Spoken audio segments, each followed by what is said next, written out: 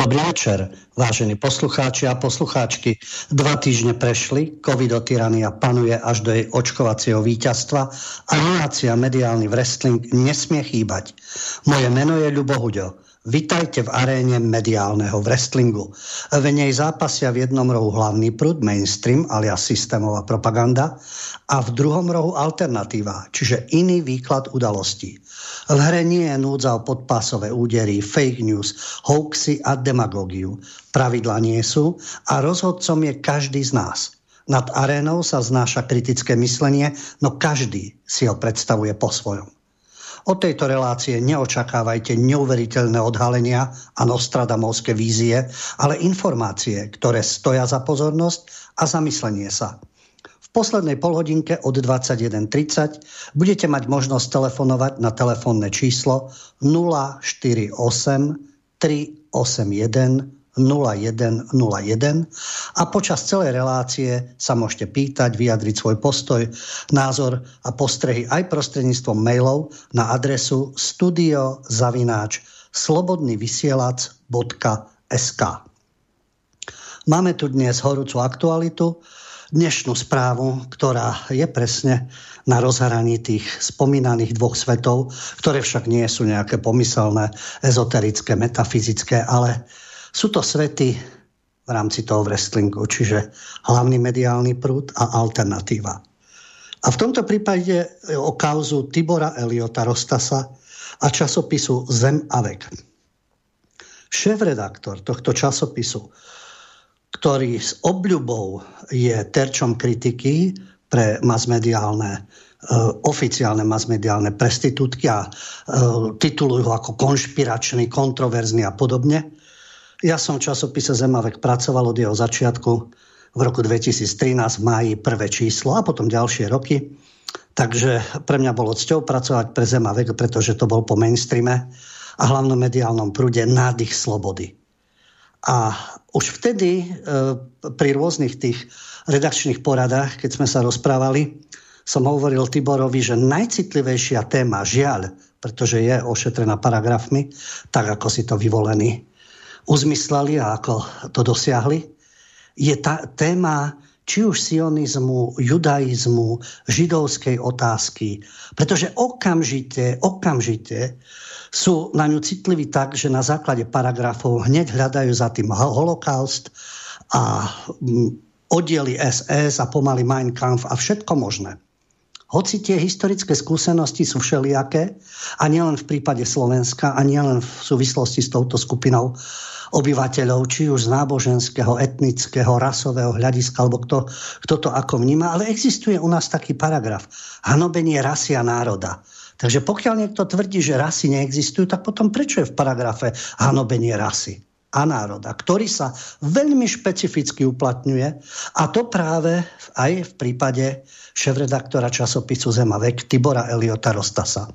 Pretože hlavný mediálny prúd vyšiel s bombastickými titulkami, s pojednávaním na najvyššom súde a s titulkom Definitívne vinný z hanobenia rasy a národa.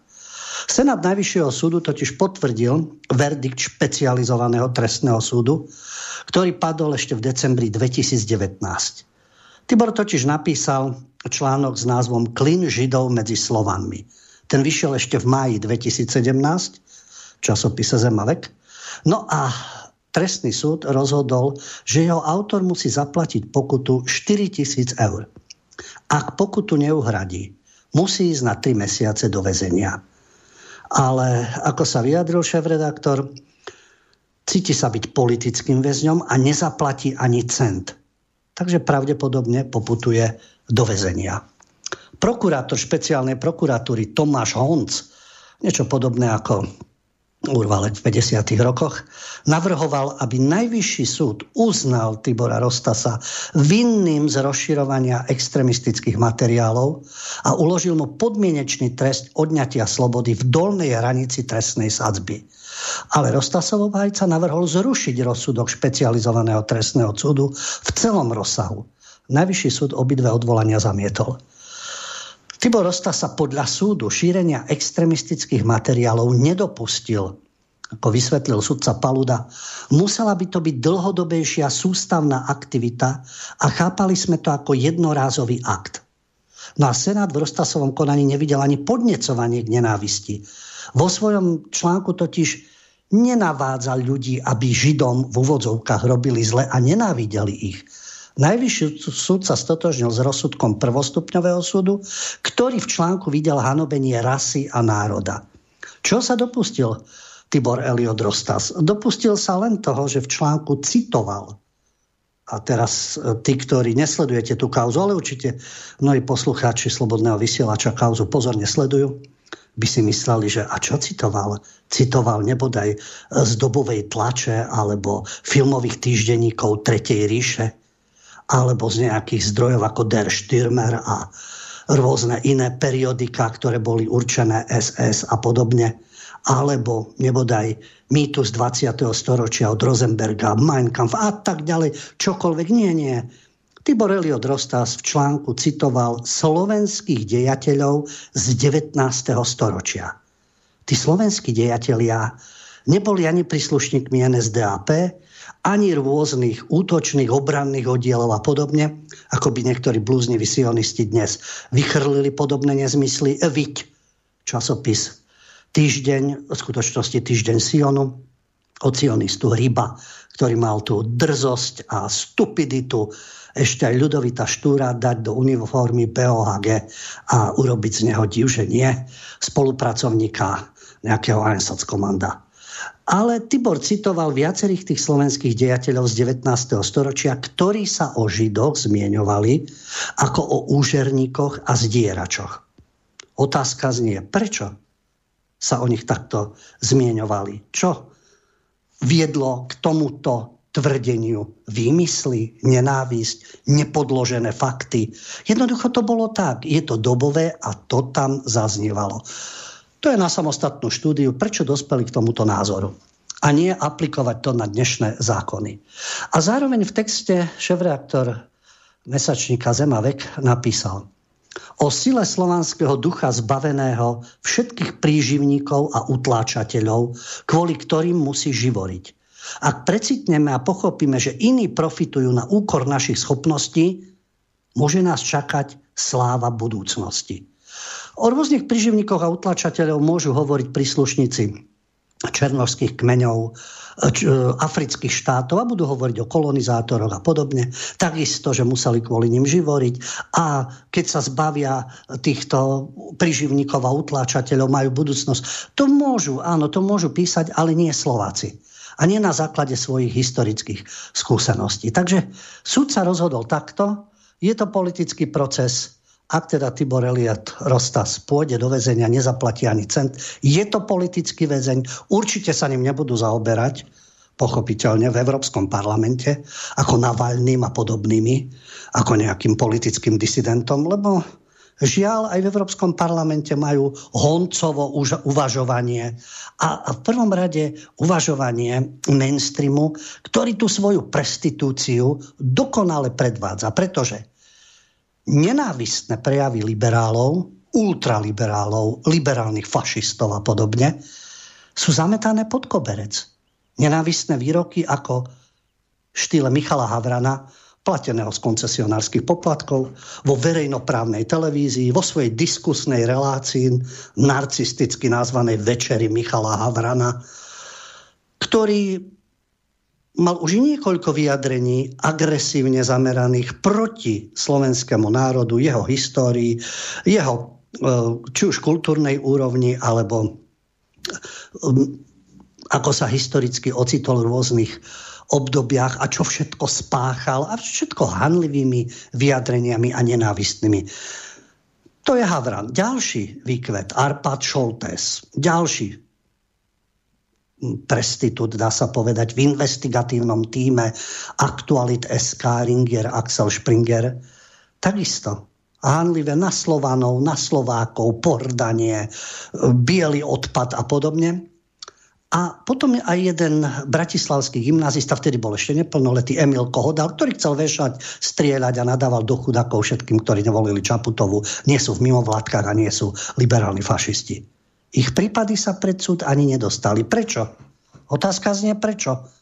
Honc bol ako tie 3 opice, nič nevidel, nič nepočul, nič nepovie, neprišiel žiaden podnet, no večer. Kto by ho asi tak dával však? A tieto prípady sa pred súd nedostali. Ale trestné oznámenie podané na komentátora SME Petra Šuca skončilo bez akejkoľvek odozvy, bez toho, aby ten človek bol súdený, bez toho, aby mu takisto hrozila nejaká pokuta, podmienečný trest, nástup do väzenia a podobne. Prečo? Otázka znie. Lebo patrí k vyvolenej skupine? Všetci títo spomínaní? Že patria? Je to dôležité? K akej etnickej, rasovej a náboženskej skupine patríte? Aby ste mohli hanobiť, ale nebyť hanobení? No, vyvoláva to mnohé otázniky. Potom je niečo chore v právnom systéme a posudzovaní hanobenia rasy a národa, lebo niekoho môžete hanobiť, hoci žijete v krajine, kde je to väčšinový národ, môžete tie svoje špinavé sliny pľuť okolo seba a tváriť sa ako obeť a nenávidieť a ventilovať si to.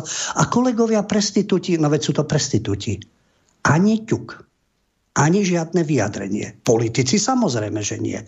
A tam nastávajú tieto otázky, tie škaredé konšpiračné teórie, lebo len dostaneme sa k tomu, to vieme, teraz nás masíruje mainstream, ale súvisí to s covidom, ale podsúva sa pod to všetko konšpiračné, ako títo nevzdelaní z vidieka, obmedzení, primitívni, naletia na takéto veci a my, silní to vzdelanci, v tých veľkých mestách, my vieme svoje a vieme najlepšie svoje.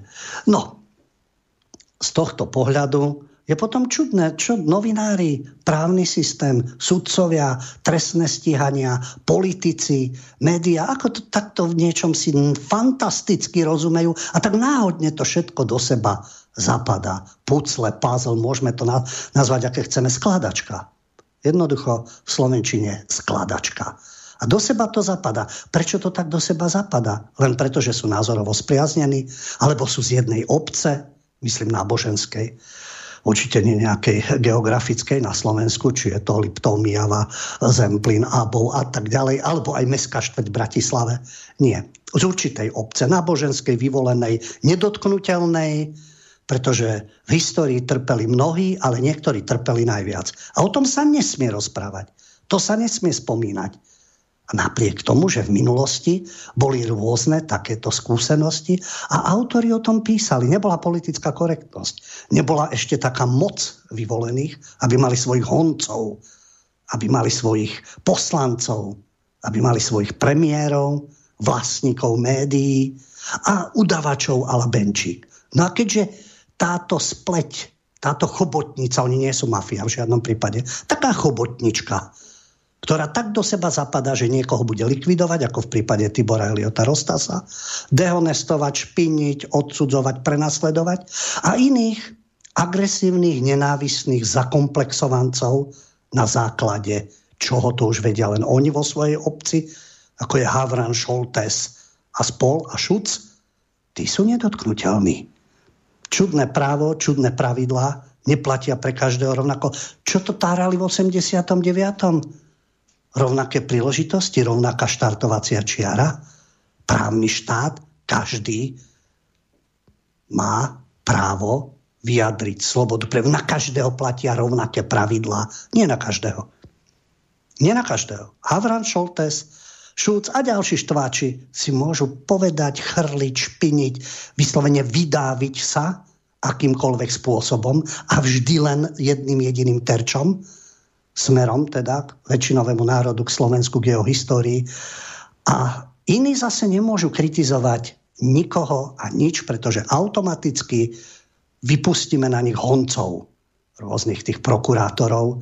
No a potom v tých súdoch, na tých súdoch zase sedia iné osôbky. No a potom je tu tá nedôvera. To nie je len o politikoch z najvyšších kruhov, ktorí tunelujú, privatizujú, kradnú, rozkradajú, klamu a tak ďalej. Áno, to je tiež veľký problém. Ale v tejto rovine hovoríme o mediálnom wrestlingu. Keď bude mať niekto ekonomický, politický wrestling, tam sa rozoberajú iné veci. Toto je mediálny svet. A toto vidíme tie obrovské rozdiely.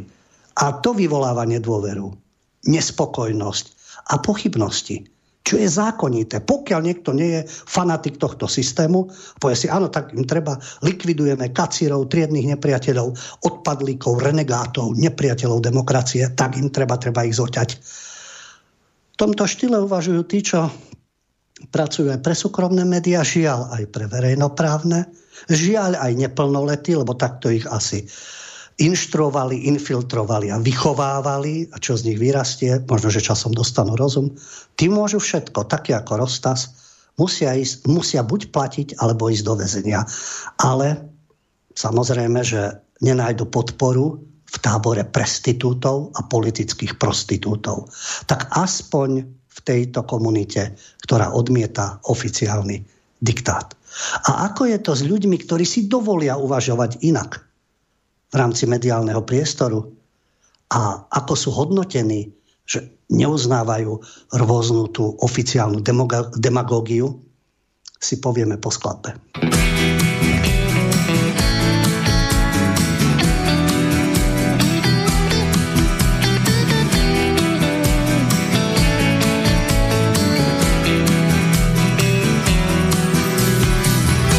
Dohodnime sa na mier.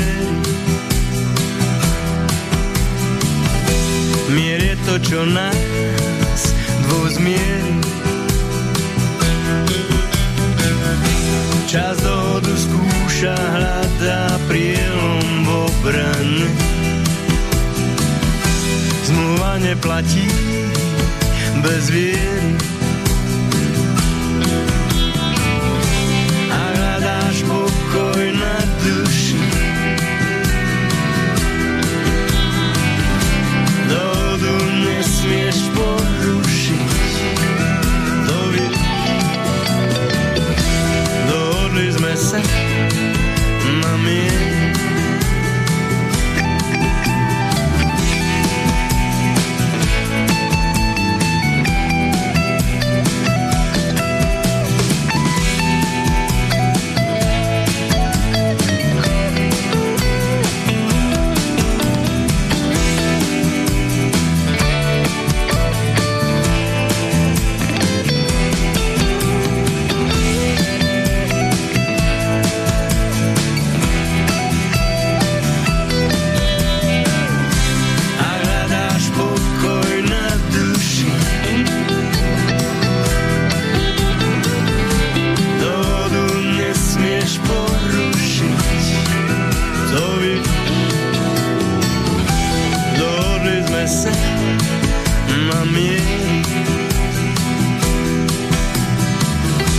Dohodnime sa už navždy,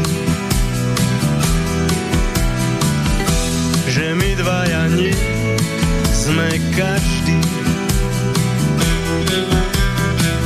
Ak je navždy príliš dlho, aspoň na chvíľu, skúsneme čas, to dráždi. Ak hľadáš pokoj na duši, dohodu nesmieš porušiť. Veď dohodli sme sa už navždy.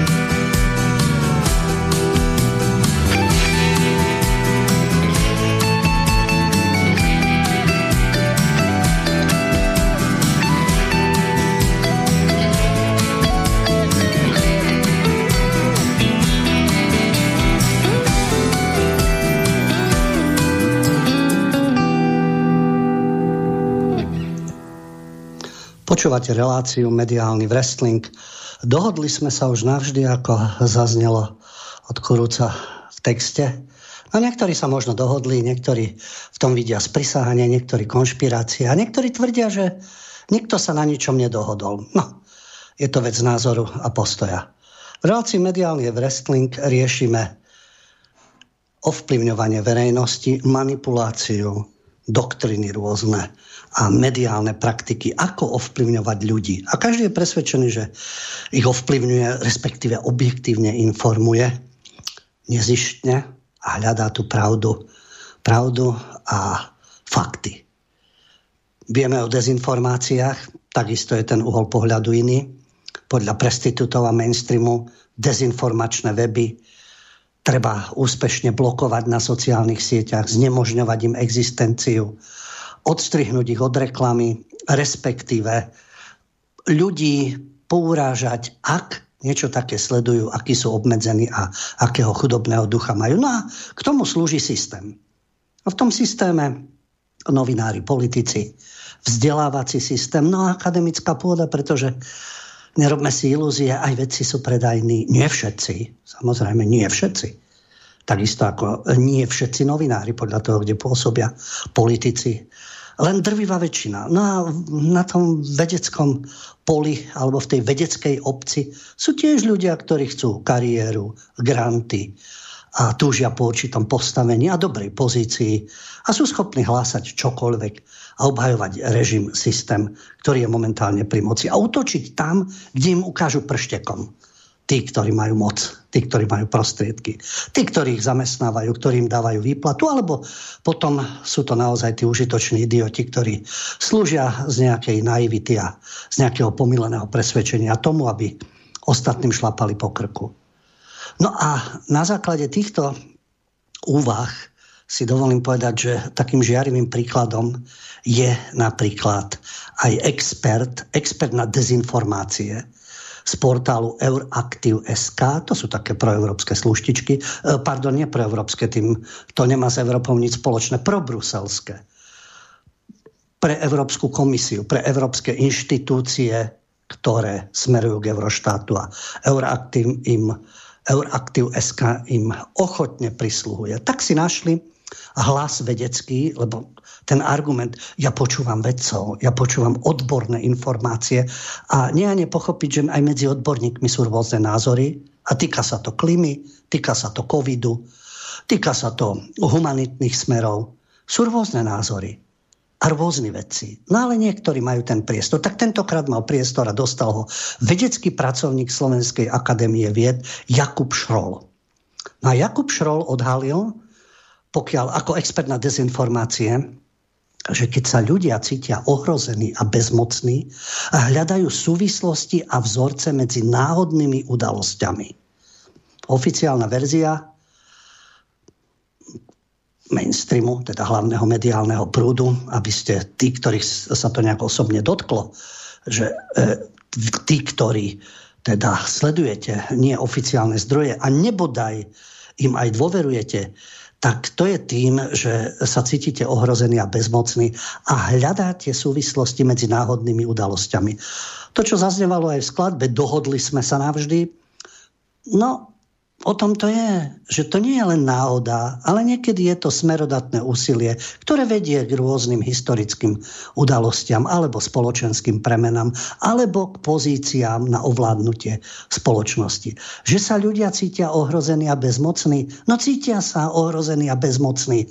Takisto ako v minulom režime, aj v tomto, pokiaľ to nie sú teda oddané sluštičky systému a korporační poskokovia a tí, ktorí na tomto systéme bohatnú a cicajú z neho a majú z toho dobre materiálne postavenie, respektíve keď budú slúžiť systému, tak veria, že sa dostanú do toho dobrého postavenia, dobrého v úvodzovkách materiálne. No a tí ostatní, prečo sa cítia ohrození a bezmocní? Pred chvíľou sme sa rozprávali o aktuálnej udalosti. No nerozprávali. Hovoril som o nej, ale máte možnosť potom o 21:30 o tom hovoriť a môžeme o tom diskutovať. Bezmocný. No pri takýchto nastavených pravidlách, pri nepostihnuteľnosti jedných a poľovačke na druhých sa môžu cítiť ľudia ohrození a bezmocní. A že hľadajú súvislosti a vzorce, ak neexistujú vôbec pri ničom, tak potom naozaj v tej politike je to všetko takéto náhodné a vôbec spoločenskom dianí. Takže vedecký pracovník Slovenskej akadémie vied Jakub Šrol, ktorý je odborníkom na vplyv dezinformácií na ľudské správanie, opäť sa môžeme pozastaviť. Dezinformácie, ktoré šíri mainstream o jednotlivých vojnách, o jednotlivých revolúciách, o pozadí týchto revolúcií, prevratov, či už v Líbii, v Sýrii, na Ukrajine. To sú tie dezinformácie, Irak a tak ďalej, Afganistan. Celý často boli tie dezinformácie mainstreamu, alebo myslia dezinformácie tých iných zdrojov, ktoré píšu inak v rámci toho wrestlingu.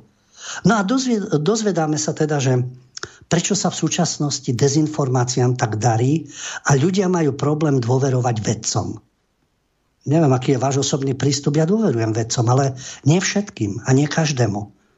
A nie tým, ktorí majú najväčší priestor v oficiálnych médiách. Nie preto, že by mali, len preto, že tam majú priestor. Ale častokrát hovoria veci, ktoré sú odtrhnuté od reality, respektíve vyberajú len určité fakty a nehovoria všetky. No tak tu musí existovať zdroj, ktorý povie aj iné fakty. Až potom si môžete vytvoriť komplexný obraz. No a tá situácia je teraz aj kvôli tomu, ako zdôrazňuje Jakub Šrol, je komplikovaná povaha sveta. Ja si dovolím takú skromnú otázočku, a kedy nebola komplikovaná povaha sveta? Kedy bol svet úplne jednoduchou záležitosťou? No pre niekoho áno. Pochopiteľne závisí od človeka. A dozvedáme sa, že je tu tak veľa poznatkov, že občania nevedia rozlíšiť, ktoré sú správne a nesprávne. Taký ako Jakub Šrol nám zrejme vysvetlia, ktoré sú správne a ktoré sú nesprávne. V tom predchádzajúcom režime to mali prisluhovači systému a prestitútky a prostitúti politickí a spoločenskí a kariéristi. Jednoduché, lebo správne a nesprávne sa dalo jednoducho rozlišiť. Nebolo tak veľa tých poznatkov, jednak tých informačných zdrojov a vedeli sme, že úvodník v Pravde, v Rudom práve je ten správny. Hlavná spravodajská relácia v československej televízii je tá správna. No a ten Hlas Ameriky, Slobodná Európa, západné zdroje sú nesprávne. To bolo jednoduché a bolo to jasne dané. Ľudia si o tom mysleli svoje. Niektorí tú komédiu hrali, niektorí tomu naozaj verili, niektorí robili kariéru a verili by, aj keby tam sedel Ľudo Žrud a hovoril hoci čo, oni by to opakovali. Dnes ich je tiež plný parlament, vláda, prezidentský palác, jednotlivé úrovne v korporáciách, v reklamných agentúrách a všetci títo start-upoví, moderní, konzumní kariéristi, ktorí milujú tento systém a všetko ostatné je fašizmus, extrémizmus, nebezpečenstvo a obmedzenosť, pochopiteľne. No a správne, nesprávne, a teraz je to ťažké. Lebo teraz sa nedá jednoznačne určiť, že my sme tí správni, oni sa o to snažia. Vieme, na základe prvej informácie je to samozrejme jasné. Tibor Elliot Rostas je nesprávne, správne je Havran, Šoltés a tento spolok. No, ale dnes už ľudia majú dostatok informácií, aby zistili, že aj Havran sa mýli, aj Šoltés sa mýli, aj Šut sa mýli a nemusia byť vždy to správne. Až tá druhá strana môže byť predsa len správna, a oni sú tí nesprávni.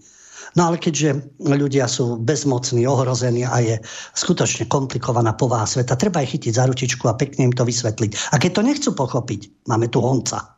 A dáme tresty a dáme väzenie a dáme 4 000 eur, ktoré zo zadného vrecka by pokojne vybrali milionári, ktorí sú dnes pri moci. Obyčajní milionári. Ako Matovič, Sulík a spol. V pote tváre dopracovali sa k svojim miliónom. Tí druhí boli mafia a rozkradali. Čo mnoho aj sedí.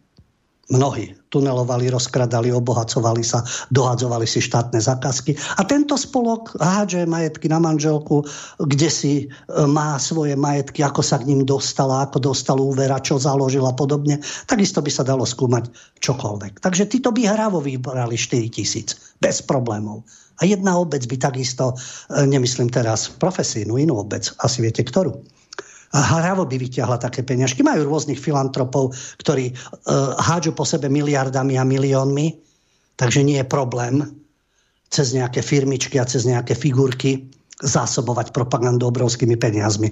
Ale pre normálneho človeka bežnú redakciu, respektíve nie hlavného prúdu v štýle prestitútov, je problém 4 000. A oni to dobre vedia. A ide o princíp. Prečo platiť za politické zvrhlosti a za politický proces a sedieť, opustiť rodinu a deti, to je takisto nepochybne psychicky, fyzicky veľmi náročné. A verejnosť sa má rozhodnúť, čo je správne, nesprávne. Dozvedáme sa, že tým dôvodom rozširovania dezinformácií je ľudská vlastnosť preceňovať vlastné vedomosti. Ja si myslím, že Jakub Šroll udrel Havrana po hlavičke a podobný spolok. Oni sú tiež presvedčení. Hríb, Havran, títo moderátori, ktorých vidíme, Kovačič, Hanzelová, dnes sa dostaneme k verejnoprávnej televízii, Saifová, Cifrová, sú presvedčení o tých svojich vlastných vedomostiach a tých nevzdelaných dezolátoch z vidieka, či slovenských alebo britských, lebo Brexit to sú tiež len primitívy. Chceli Brexit, len primitívy sú proti EÚ, proti NATO. Len primitívy pochybujú o 911, teda o 11. septembri a rôznych tých zinscenovaných udalostiach. Ale ich vedomosti a ich poznatky zo CNN, Reutera alebo nejakého prednášateľa na Cambridge alebo Oxforde alebo z nejakého analytického inštitútu, to je základ vedomostí. No, je tu taká diagnóza. Prejav nadmernej sebadôvery je spôsobený tzv. Dunning-Krugerovým efektom, kedy ľudia preceňujú svoje vedomosti a podceňujú svoje limity ako laika v danej téme. No tak nechcem byť zlý. A môžeme o tom polemizovať, ale ja si myslím osobne, po skúsenostiach, dá sa povedať, viac ako 30-ročných skúsenostiach zo novinárskej obce, ktoré je bohaté zastúpenie inej obce, ten Dunningov-Krugerov efekt sa týka značnej časti novinárov. Drvivej časti novinárov, hlavne v tých médiách hlavného prúdu. Tí podceňujú svoje limity, tí preceňujú svoje vedomosti. No a potom si pozvú ako hosti takisto z rôznych tých odborov alebo z politickej sféry ďalších, ktorí sú obete Dunningov-Krugerov efektu. Ale vraj sa to týka len tých, ktorí nesledujú, respektíve nepodliehajú oficiálnej demagógii. Na ten Dunningov-Krugerov efekt Jakub Šroll pozoroval aj v tejto koronakríze. Množstvo hoaxov a konšpirácií, ktoré sa týkajú údajného, nespoľahlivého očkovania proti vírusu COVID-19. No vznikajú rôzne dohady a pochybnosti, veď od rána do večera sa táto propaganda tlačí do hlav. Vydiera sa ekonomicky, vydiera sa v zamestnaní, lotérie, kupovanie ľudí, naháňanie ľudí, testovanie ľudí. Tak je pochopiteľné, že či sú to hoaxy, či sú to konšpirácie, no vznikajú pochybnosti, lebo nenariadilo politbíro všetkým sa postaviť do radu, respektíve nariadilo, ale už to stádo také nie je. Pretože paradoxne práve tí, ktorí žili v totalitnom režime, dokážu bystrejšie uvažovať, lebo poznajú tieto finty, nátlaky a manipuláciu, ako tí, ktorí žili v podmienkach slobodného trhu, ale tak sú zmanipulovaní, že to ich kritické myslenie je veľmi biedne. No a plus podchytili súčasnú ponovembrovú posthavloidnú generáciu, ktorá náramne pripomína zväzákov z 50. rokov. Ani nie zo 70. z 50. fanaticky oddaných. No a dozvedáme sa, že od odborníka zo Slovenskej akadémie vied Jakuba Šrolla sa dozvedáme, že vznik konšpirácií má aj sociálno-spoločenské pozadie.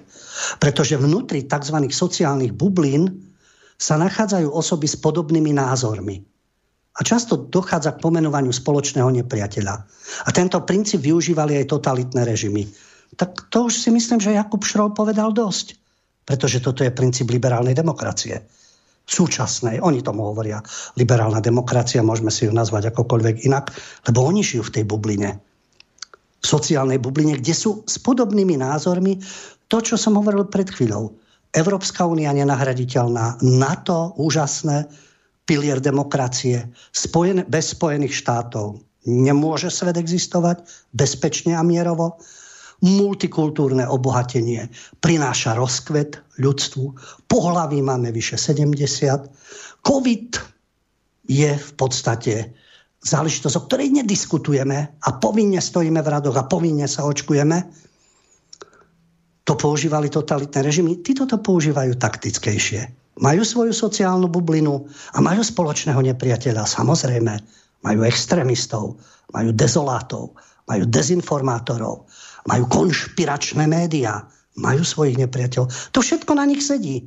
A to je veľmi zaujímavé, že keby sa Jakub Šrol ako vedec zamyslel, že pozriem sa aj do vlastných radov, je také krásne slovenské príslovie, alebo také spojenie slovné, pozametať si najprv pred vlastným prahom.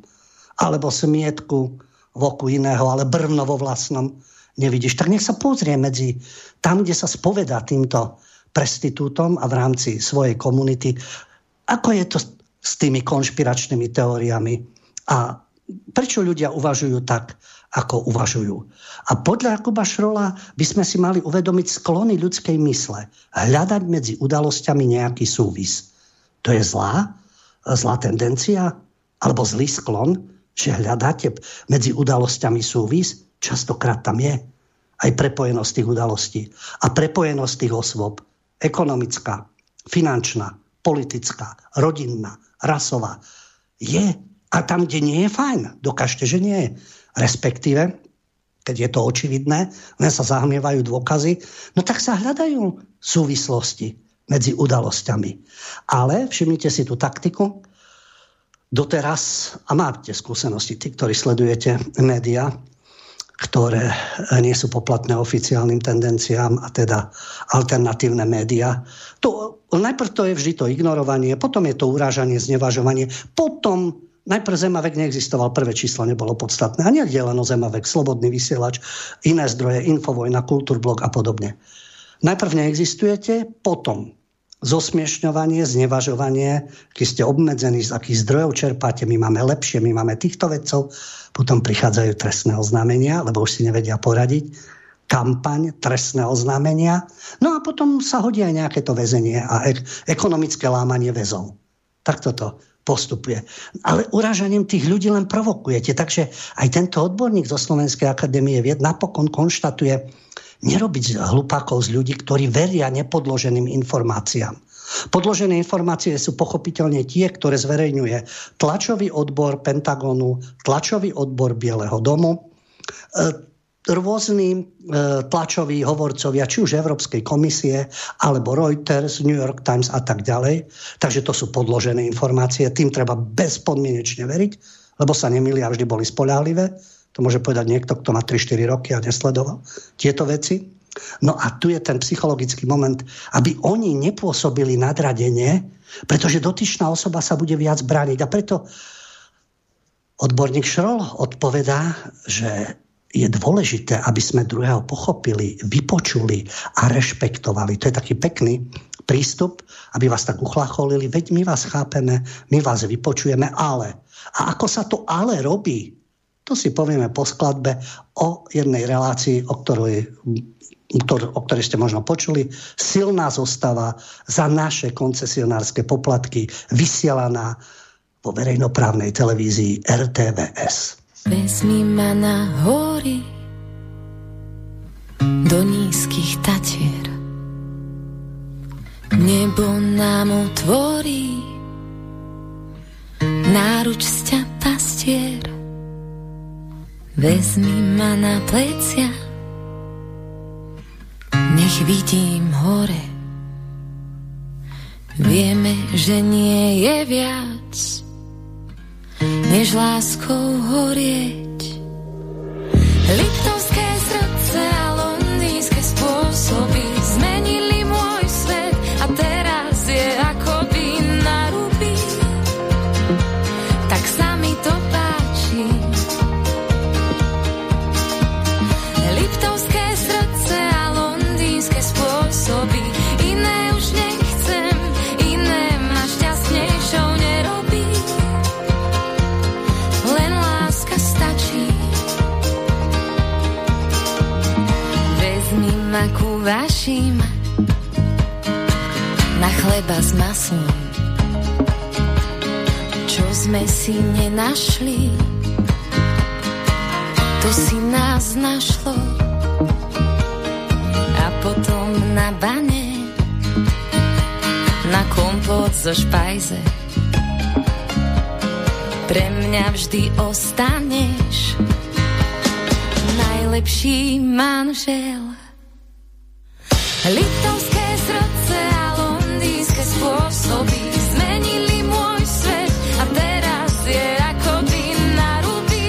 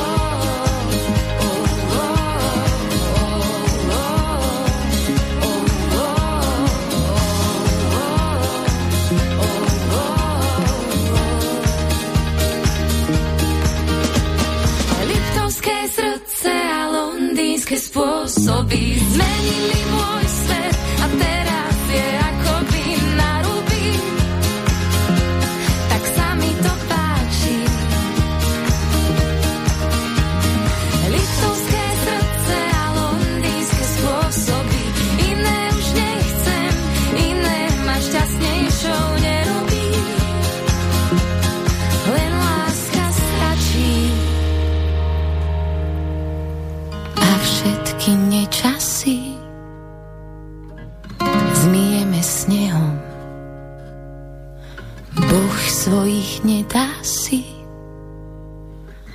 a my sme jeho. Muž, ktorý zlomil ma,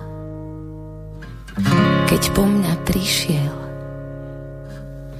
jediný novinár, čo smie ísť bližšie. Vážení poslucháči, počúvate reláciu Mediálny Wrestling. Od 21.30 môžete telefonovať na telefónne číslo 048 381 0101 a počas celej relácie písať svoje postrehy, názory na adresu studio@slobodnyvysielac.sk. Hovorili sme o rôznej manipulácii, o tom, kto podlieha dezinformačným webom, konšpiráciám. Ja som spomínal reláciu Silná zostava. Nech si každý vysiela, čo chce. Slobodný vysielač si vysiela svoje súkromné zdroje, či už je to Ringier, Axel Springer, alebo je to Petit Press, alebo je to ESET a podobne, JNT a podobné spolky. Tie majú svoje hlasné truby a tie si vysielajú. Ale verejnoprávna televízia by mala vychádzať v ústretí všetkým ľuďom, aj čo sa týka názorového spektra. A nie len jednej jedinej názorovej línii. A toto je problém mainstreamu, na Slovensku teda, ale aj inde, že či si zoberieme súkromné médium, či si zoberieme verejnoprávne médium, či sú to rozhlasové stanice, verejnoprávny rozhlas, televízne stanice, portály rôzne, jedna názorová línia, určité vzory, niečo, čo je neustále negatívom a zdôrazňovanie zo strany moderátorov, výberov správ a podobne.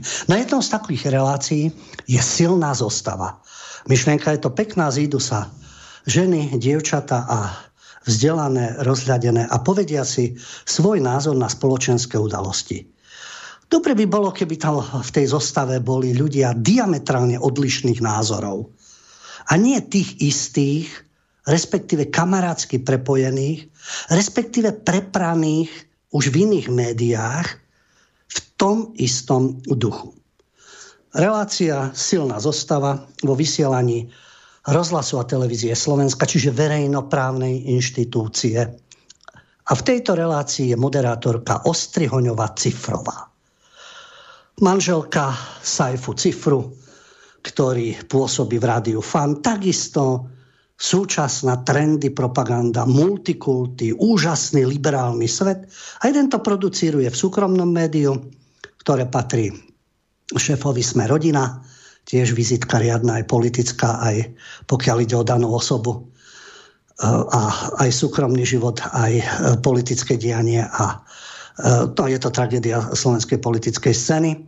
Nie jediná. A takisto to médium, Fan rádio, ako je zamerané a kto tam pôsobí. Ale to je ich vec. Ale do toho príde manžel so svojou manželkou na túto mediálnu scénu. A Ostrihoňová Cifrová je vo verejnoprávnej televízii, kde si pozýva svoju tradičnú kamarátku Salátovú, ktorá je stand-up komičkou, otázka vkusu, ktorá má vyhranené názory, ale presne v tom duchu.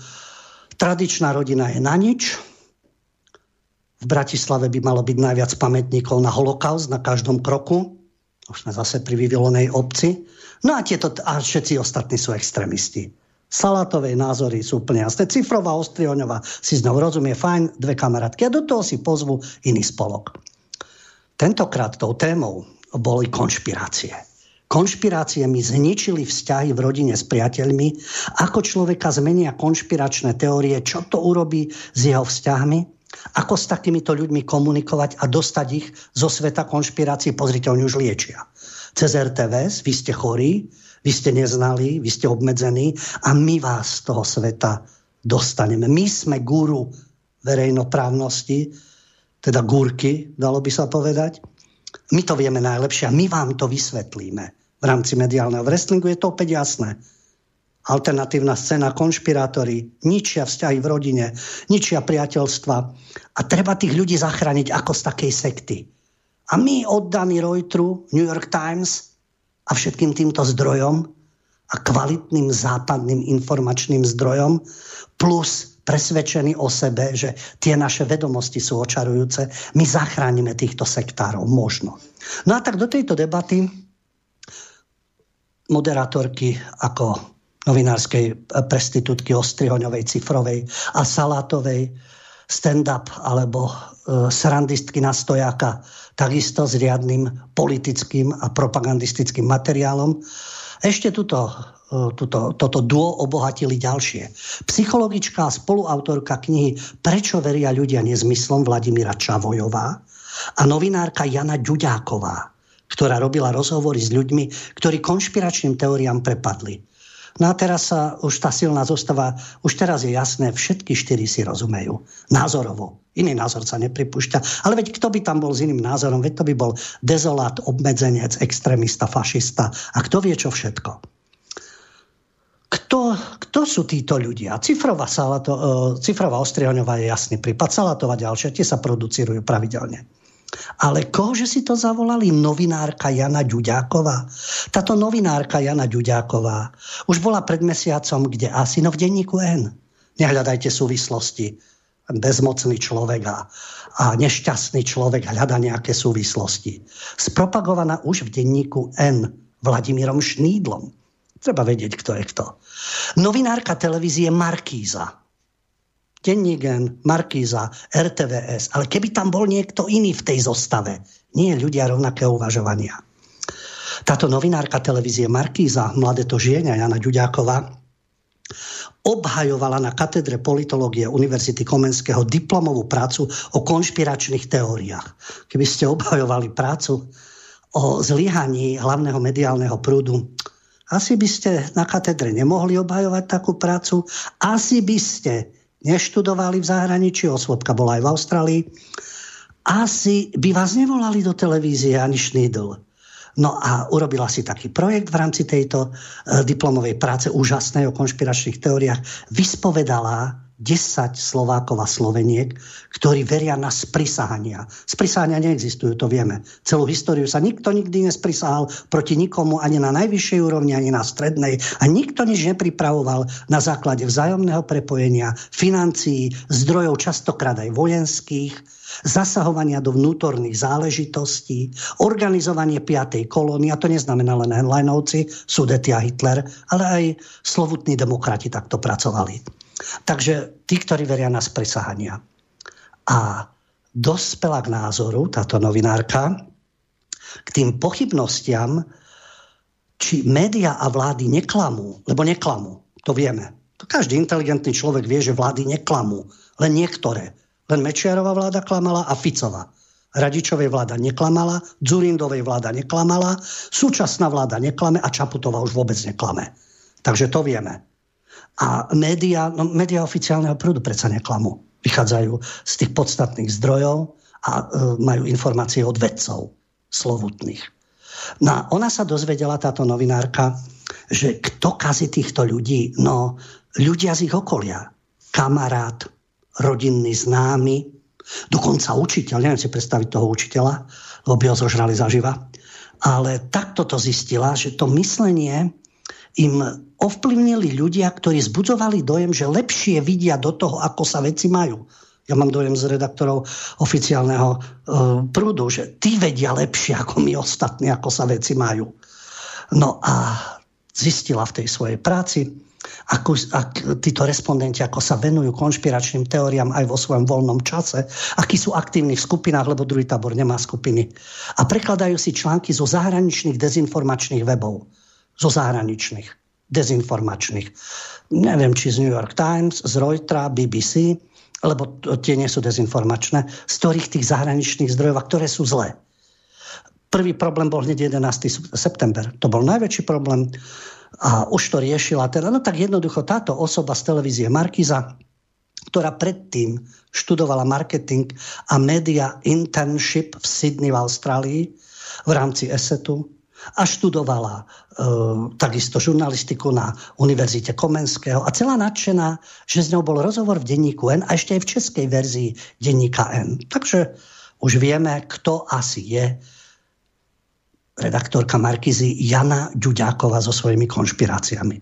A ďalšia odborníčka, Vladimíra Kurincova-Čavojová, docentka, PhD, PhD, samostatná vedecká pracovníčka v Ústave experimentálnej psychológie, Centra spoločenských a psychologických vied Slovenskej akadémie vied. Už len keď to poviete, viete, že má vždy pravdu. No a vo svojej vedeckej práci sa zameriavala na výskum vedeckého myslenia, kognitívnych omylov a nepodložených presvedčení. Neviem, či študovala Colina Pavela a jeho nepodložené presvedčenie, že v Iraku sú zbrane hromadného ničenia, ktoré tam neboli, alebo nepodložené presvedčenie o Asadovi, o Kadáfim, o situácii na Ukrajine, alebo nepodložené presvedčenie, či sú to klimaalarmisti, alebo klimaskeptici, alebo covidioti, alebo odporcovia covidového šialenstva a podobne. No a takisto sa zamerala na vedeckú komunikáciu, ktorá má zamedziť šíreniu dezinformácií. Samotný program úplne úžasný, ktorý nerozhodného diváka okamžite presvedčí, ktorý tápe v tom wrestlingu. Alternatíva, hlavný mediálny prúd, ako sa mám zorientovať. Na úvod je výpoveď ženy, ktorej konšpiračné teórie narušili vzťahy v rodine. Bolo to dievča, ktorá má problém s otcom. Otec totižto nie je nadšenec nosenia rúšok ani očkovania, tvrdí, že lekári, zrejme myslí farmaceutický priemysel a rôzny zaplatené lobistické skupiny, že sú podplatení. Takisto má pochybnosti o počasí, chemtrail, o tom, že vo vláde pôsobia agenti zahraničných mocností. Nie je s ním rozumná komunikácia. Hoci otec je inteligentný, sčítaný a mnoho ľudí mu aj verilo, ale pretože sa brodí od rana do večera v týchto témach, ľudia sa odvracajú. Možno skutočný zážitok, možno herečka. Pôsobilo to na mňa veľmi zinscenovane. Ono by to mohlo byť aj naopak, že prečo si rodič nerozumie so svojím dieťaťom, ktoré je liberálne tak vymleté, že verí všetkému, čo je v denníku N, v Start It Up, ďalší taký zdroj informačný, alebo aktualitách SK a verí všetkému, čo hovorí Havran a verí, čo mu prednášajú na vysokej škole a verí v tej sociálnej bubline, v ktorej existuje a s kým si četuje. Aj opačne by to mohlo byť, že rodič by mohol povedať, že ja neviem, s tým našim dieťaťom sa nedá rozprávať, lebo je presvedčené, že americké vojska nás zachránia pred útokom z Ruska a zaočkovať sa máme aj 18 dávkami, ak to bude potrebné. A krajine, keď bude čo najviac Černochov a Arabov a rôznych prisťahovalcov, až vtedy bude kultúrne, budeme obohatení. No a podobné veci, ako nám prajú a želajú nadnárodné koncerny a ten globálny svet bude vtedy úžasný, keď bude jeden európsky štát a v ňom budú rozhodovať zodpovední komisári. Tiež by mohli povedať rodičia, že ja neviem, ale to moje dieťa, ťažká komunikácia, ale tu je to opačné.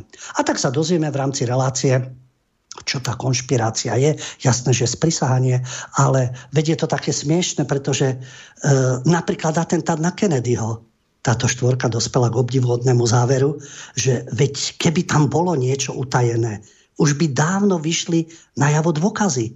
Pochopiteľne, veď preto sú archívy, v ktorých sa pátra, a preto nie sú zverejnené, a preto sa určité informácie utajujú, a preto sa po rokoch rôzni insideri a whistlebloweri začnú zdôverovať, čo všetko vedia však, lebo dávno by už boli na to dôkazy. Snowden si dôkazy vymyslel, Assange si dôkazy vymyslel, Manning alias Manningová takisto si všetko vymysleli, až neskôr vyšli teda dôkazy. Takže Kennedy je jasný. Tam nebudeme.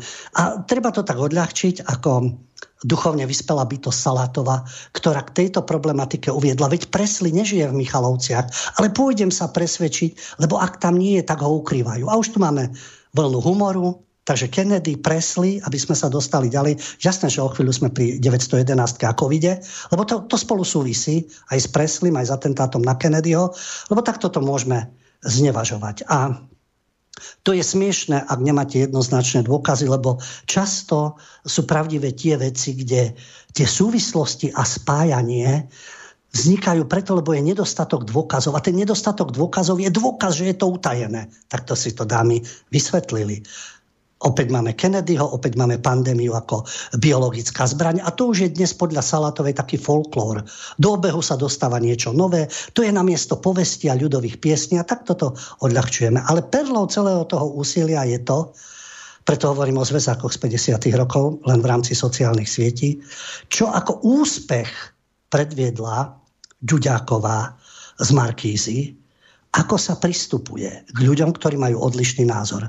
Jej sa stala doma totiž tragédia. Stará mama, ktorá samozrejme, že nie je retardovaná a používa internet a sociálne siete. No a predstavte si, k čomu dospela stará mama, že je tu diktát Bruselu, že v Norsku sociálka si robí s deťmi, čo chce.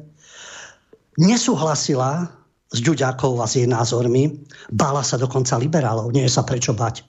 To by sa balo liberálov. Stačí sa pozrieť, čo v praxi ako konajú. Emil Kohodal, spomínaný gymnazista, čo treba robiť s tými, ktorí majú iný názor. Ale to bola len taká satíra. To len tak ušlo. To si asi hovoria medzi štyrmi očami.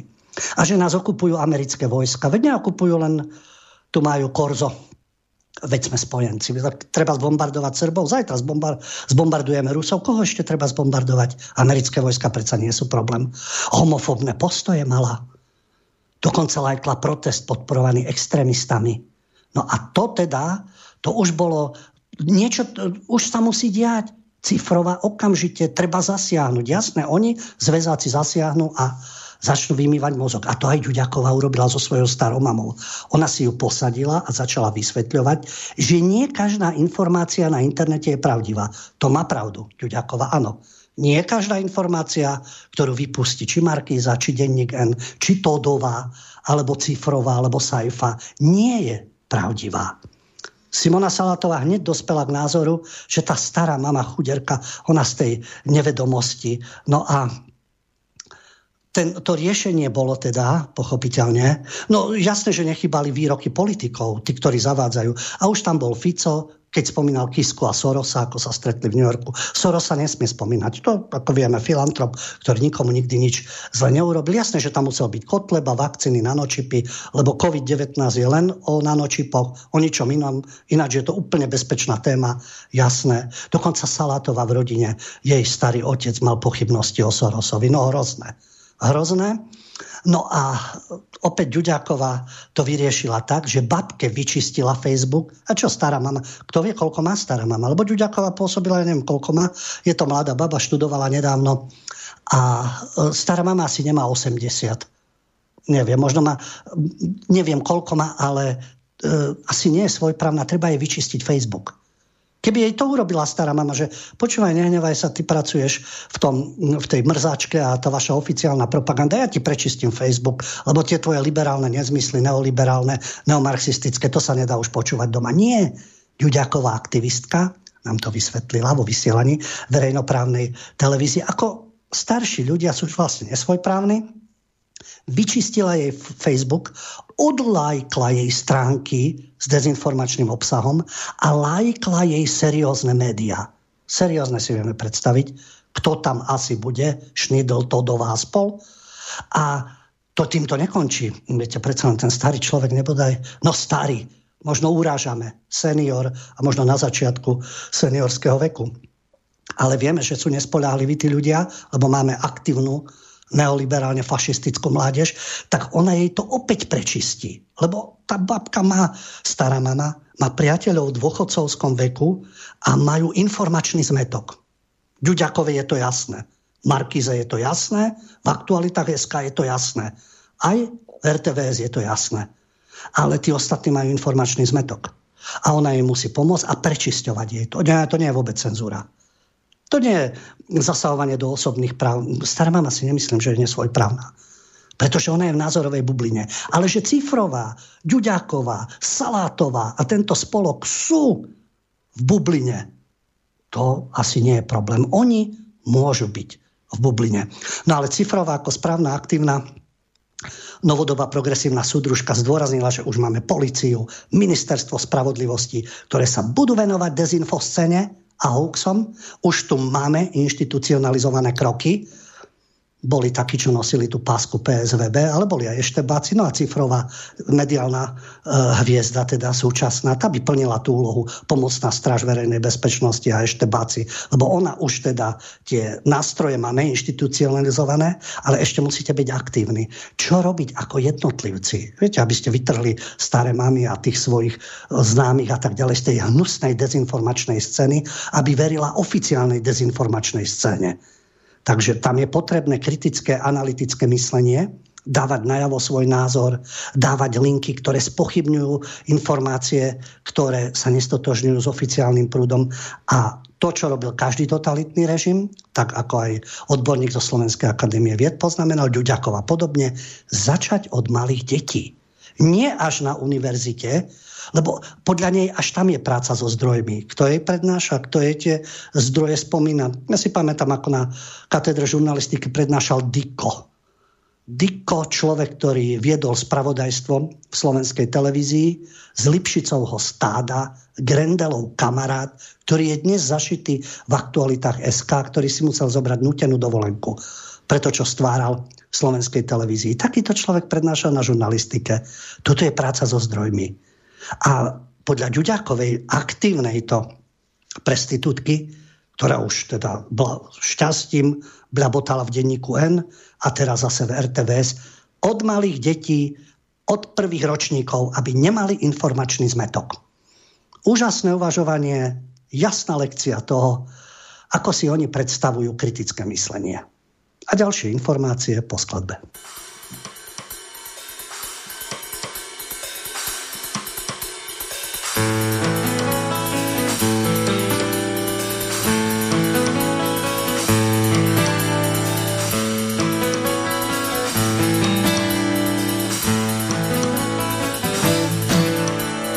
Země, která rodí kacíře a uhrančivě krásné zlatovlásky.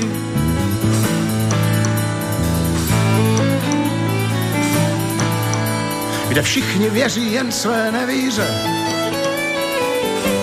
a gramofony chrčí škoda lásky.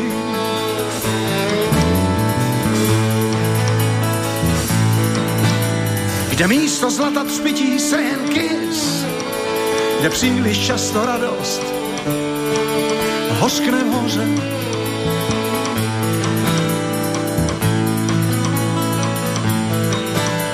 Odvěká kořist hrabošů a krys, kde všechny cesty vedou k Bílé hoře.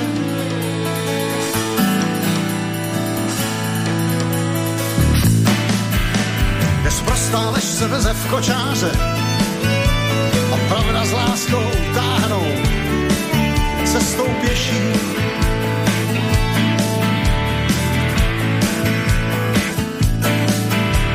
Dědičná země kata mydláře, kde mřít je těžko a žít ještě těžší.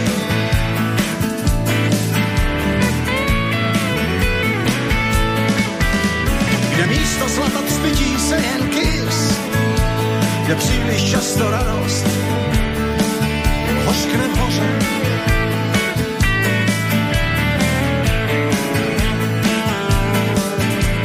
Odvěká kořist hrabošů a krys, kde všechny cesty vedou k Bílé hoře.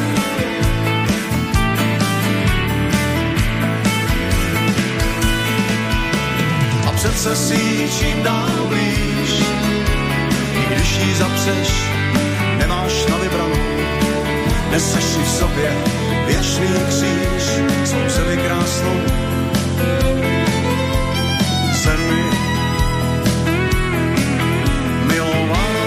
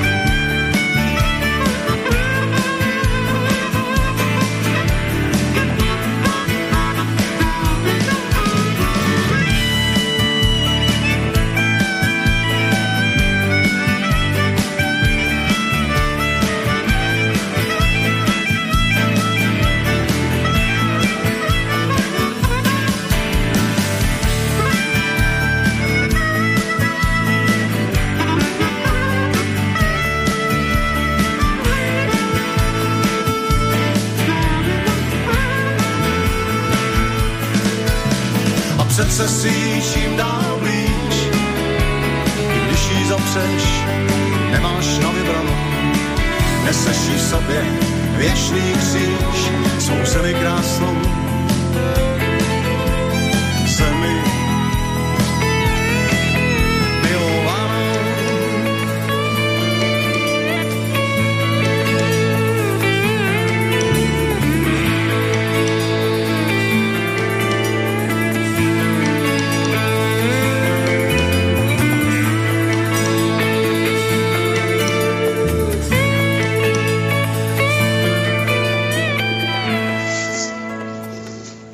Vážení poslucháči, počúvate reláciu Mediálny Wrestling.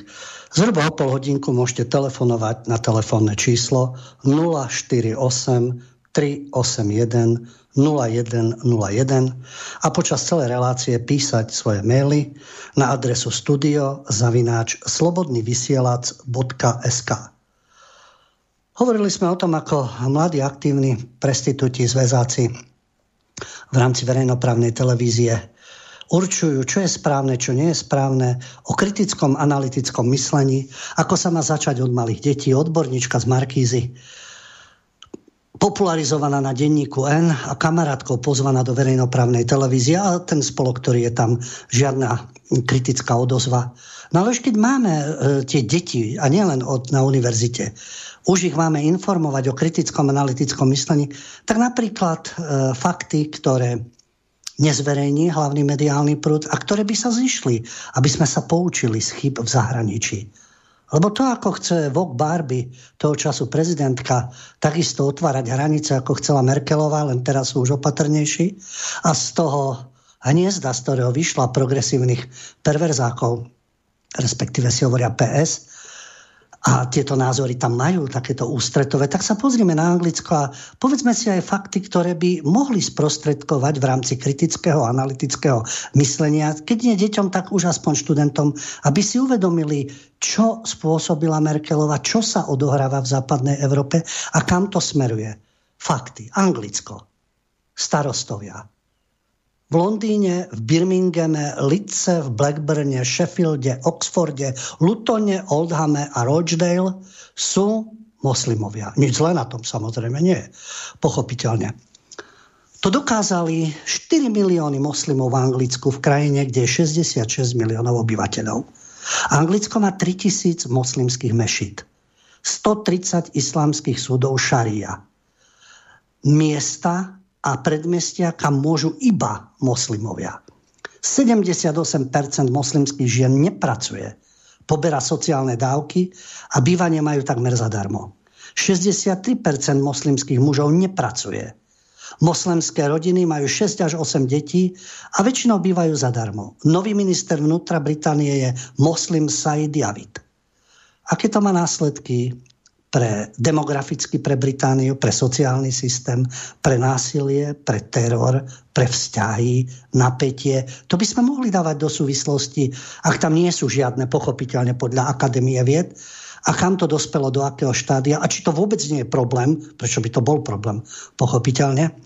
A čo to znamená pre danú spoločnosť? A aké to bude mať nedozierne následky v budúcnosti.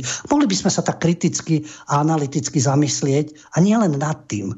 Takže to sú ďalšie informácie, o ktorých sa nebudeme rozprávať, nebudeme spomínať a nebudeme domýšľať, pretože prečo by sme to robili však. No a teraz aktuálna téma, ktorá sa týka covidu. A vieme to, covidové šialenstvo, očkujeme až do posledného, aj keď tu kameň na kameni nezostane, ale zaočkujeme to všetko, lebo je tá situácia vážna. No a takisto mediálna masáž. Ja som dnes už spomínal ten portál Start It Up. Takisto mladí zväzáci, prestitúti, novodobí liberálni v tejto redakcii. Tam sú ľudia, ktorí sú zo SME, Trendu, Hospodárskych novín, Nového času, Plus 7 dní, Refresher. To je taký Refresher. Tí, ktorí poznáte tieto oficiálne denníky, tie sú jasné. A Refresher to je pre, povedal by som, neoliberálnu pubertu, zdroj informačný. A nechýba tam aj PR manažer Globseku. No tak takáto zostava mladých, aktívnych budovateľov liberálnej demokracie, Start It Up, určité informácie zverejňuje. Vlastne to mediálny dom Start It Up Group v 2014 vznikol. A v 2020 už je 5. najväčším digitálnym mediálnym domom. Tam sú rôzne weby, aj Start It Up. Vlastne to dvojica zakladateľov, Gašparik Šandor. A ten vplyv tam je, ten ich web číta každý mesiac zhruba 600 000 ľudí. Čo je asi toľko ako návštevnosť stránok Teatry a Fanrádia dohromady. Denigen sa chváli, že má návštevnosť 800 000 unikátnych čitateľov mesačne. Je to tak, nie je to tak, jednoducho je ten mediálny vplyv. No a samozrejme, že prišli s tým v rámci Start It Upu, prišli s bombastickou záležitosťou, kto je prototyp slovenského antivaxera. Ale antivaxera oni si vysvetľujú ten, kto je proti očkovaniu v súvislosti s covidom. Lebo ten človek môže byť zaočkovaný už všetkým možným od detstva predtým. Ale táto vakcína, pokiaľ ide o covid, tam mu prekáža. Prečo? To už je zase na ďalšie debaty. No a zistili to. Je to evidentné. Vidiečan s nízkym vzdelaním, ktorému chýbajú peniaze. Takto k tomu dospeli na základe výskumu. Je to taká už ďalšia vlna výskumu, ako sa máte Slovensko. Teraz to bolo od 5. do 10. oktobra. No a zistili, že tým konšpiráciám najmenej veria vzdelaní Slováci a ľudia z veľkých miest. A týmto konšpiráciám veria tí ľudia, ktorí sú so životom nespokojní. Prečo by ste mali byť nespokojní? Veď toto je ideálna spoločnosť. Prečo tu byť s niečím nespokojný? A nevychádzajú im financie. No asi preto, že sú leniví. Nevzdelali sa, sú leniví, nie sú šikovní, tak preto im chýbajú financie. Evidentne, takže krásne rozdelíme ľudí. Predtým vieme, že starí sú hlúpi a treba im čistiť Facebook. Teraz vieme zase, že títo, ktorí nevychádzajú z peňazí, ako si, a sú nespokojní, tam je problém. Máš mať peniaze a máš byť spokojný, lebo si šikovný, si start-upista, správne cestuješ, máš rôzne podnety, sypú sa ti peniaze. No to stačí, a ostatní sú kreténi. No, nepovie sa to tak škaredo. No a v rámci tohto výskumu, ktorý propaguje Start It Up, respondenti v tom dotazníku znázorňovali, do akej miery súhlasia s výrokmi o pandémii. Ale pri každom tom výroku v podstate išlo podľa nich o konšpiráciu, nie pravdivú správu. A ukázalo sa, že konšpirácie sú na Slovensku po viac ako roku s COVID-19 veľmi populárne. Organizovala to prieskumná spoločnosť MN Force, komunikačná agentúra SISEM a Sociologický ústav Slovenskej akadémie vied a Ústav výskumu sociálnej komunikácie Slovenskej akadémie vied. No a riaditeľka komunikačnej agentúry SISEM, alebo Sezam, to môžeme aj takto, Michála Benedigová sa vyjadrila, že na tých poznatkoch z prieskumu vidíme veľkú neistotu ľudí na Slovensku, no tak bodaj by nebola neistota, a skutočnosť, že mnohí sa nevedia zorientovať v tom, čomu v médiách a na Facebooku veriť a čomu nie. No áno, mal by nám to niekto vysvetliť, už vieme, silná zostava, už vieme, Havran, už vieme na vysokých školách, na rôznych tých fakultách, kde sú títo buď posthavloidní pohrobkovia, alebo teda havloidní aktivisti, alebo teda dnes aktívni neoliberálkovia, kariéristickí. Takže tí nám to vysvetlia. No a tým ostatným treba povedať, že čo je v tých médiách a na Facebooku spoľahlivé. No a tieto sklony ku konšpiračnému mysleniu boli u nás už dlhšiu dobu výrazné. Je čudné, že ľudia neuvažujú všetci rovnako, tak ako si to želajú v tých agentúrach a v Akadémii vied. No a teraz táto pandémia to ešte aj odhalila. No a tu sú také pochybnosti, že najviac Slovákov verí tvrdeniu, že hlásané počty ľudí, ktorí zomreli na koronavírus, sú umelo navyšované. S tým súhlasilo 43% respondentov. O niečo menej súhlasilo s názorom, že koronavírus bol vyrobený v laboratóriu a rozšírený medzi ľudí. Alebo že súčasná epidémia je súčasťou celosvetovej snahy o povinné očkovanie a táto epidémia je vyvolaná na ovládanie ľudí. No ale dozvieme sa zároveň z tohto úžasného výskumu, že konšpiráciám neveria vzdelaní ľudia z veľkých miest. A lepšie obstáli respondenti vo veku 18 a 29 rokov. To je jasné, všetci ostatní sú obmedzenci, ale tuto je to elitné skupiny, ktoré už máme spracované vzdelávacím systémom a sociálnymi bublinami, Však to už máme spracované, tí sú presvedčení, preto hovorím, že to pripomína 50. roky. Väčšina tých zväzákov, tých ostatných vystrnadila, všelijakých tých kulákov a intelektuálov a filozofov a podobne, na čo by tam boli. Na druhej strane aj to boli ľudia, ktorí sa potom neskôr prejavili tiež ako individualisti a respektíve vstúpili do strany, potom z nej vystúpili a išli si len tú svoju cestičku kariéristickú a materiálnu. Ale 1829 je v poriadku. Tí starší, tam je problém, ale výrazné rozdiely sú v rozličných lokalitách Slovenska, no ale najlepšie je to v Košiciach a v Bratislave. No, takže to sú tie ukazovatele a konšpiráciám veria najmä ľudia, ktorí nie sú spokojní so svojím životom, respektíve ktorí majú problém pokryť si s rozpočtom všetky výdavky. A ľudia, ktorí nepracujú. No tak hovoríme, to sú takí väčšie nespokojní ľudia, čo by mali byť spokojní, pretože môžete celý týždeň makať niekde, najlepšie pre nejakú korporáciu, mimovládku, nejakú reklamku a potom, ako si aj oni spievajú, piatok večer a sobotu si zresetovať hlavu, čiže sa ožeriem, nafetujem, alebo zabavím sa nejako, alebo sexuálne dobrodružstvo, respektíve tí hipsteri a idem si zabicyklovať, všetko si zresetujem, v nedeľu si trošku odpočinem a v pondelok zase makám na systém a korporácie. Predtým vraj ľudia makali na komunistov. Teraz makajú na seba, samozrejme môže si kúpiť drahší bicykel, môže si ísť do Dubrovnika a je celý spokojný. No a tí ostatní sú hlúpi, nevzdelaní a nemajú peniaze a sú nespokojní. Jednoduché, úplne jednoduché kápanie, čierno-biele, čo tam sa chcete nad tým viac zamýšľať. Ale otázka vzdelania, ale pri vysokoškolských vzdelaných je to 35%, ktorí takisto majú tieto pochybnosti. Veľký podiel má na tom silná dezinformačná scéna, ale aj nízka dôvera v štátne a verejné inštitúcie. Dezinformačná scéna je silná, keď si uvedomíme, kto patrí k tej dezinformačnej scéne, kto šíri túto pandémiu, kto podporuje túto covidotyraniu. Ale tá dezinformačná scéna je potom hlavný mediálny prúd. Nízka dôvera ľudí v štátne a verejné inštitúcie, no bodaj by nie.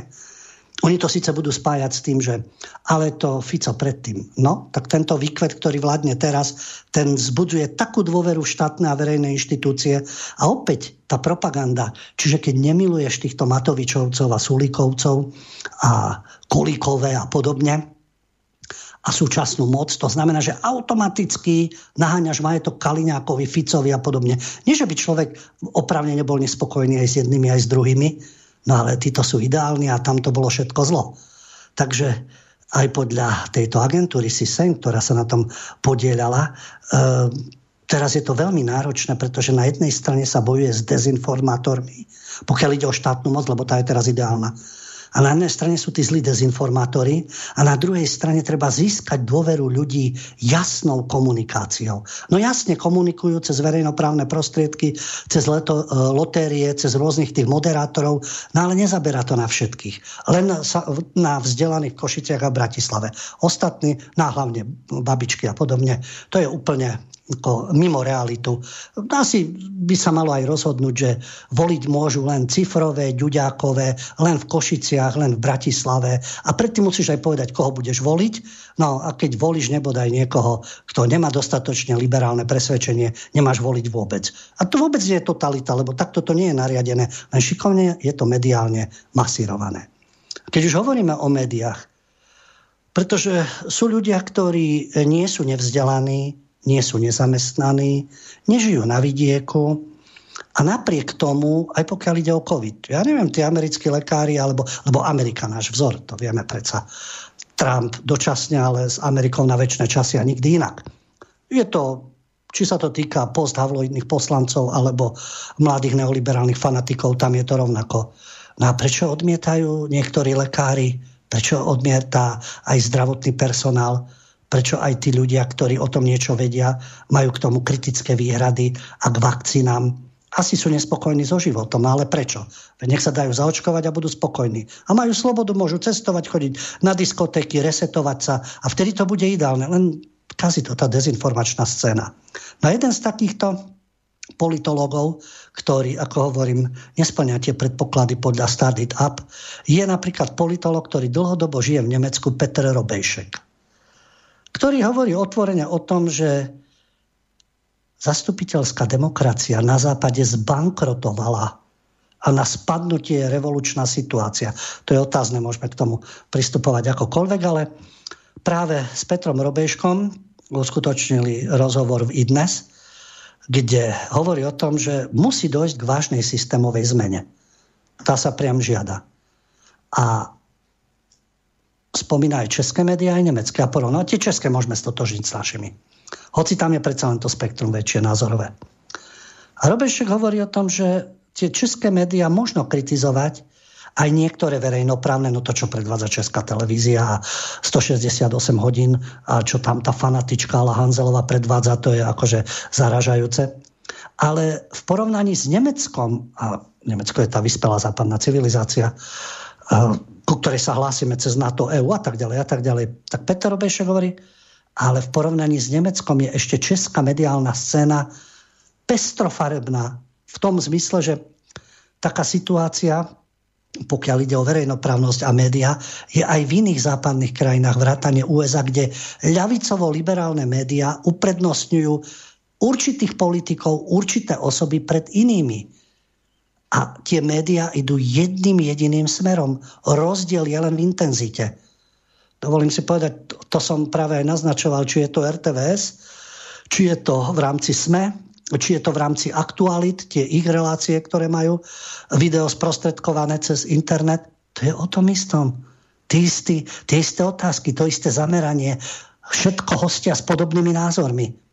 Len intenzita je rozdielna. No a Petr Robešek poukazuje na to, že v súvislosti s tou presadzovanou politickou korektnosťou v celom západnom svete vzniká názorová diktatúra. To je tu takisto. Tá je prezentovaná médiami a bude fungovať do chvíle, než občania vypnú televíziu a prestanú čítať noviny. Potom táto názorová diktatúra zmizne, respektíve sa obmedzí iba na hlavné mesto, u nás Bratislava Košice, na tých, ktorí sa medzi sebou aj tak pohryzú, pretože bojujú o kosť. A v Nemecku ale médiá sledované sú. A zodpovedá tomu fakt, že preto je tam tá flegmatickosť voličov, tá trpezlivosť a stále volia buď sociálnych demokratov, a buď CDU a teraz tam primiešajú do toho zelených a slobodných a stále to isté. A tento politolog hovorí o tom, že z tej politickej triedy vo všetkých západných krajinách sa stáva oligarchia. My tu hovoríme o nejakých našich oligarchoch. Áno, keď je to opodstatnené v poriadku.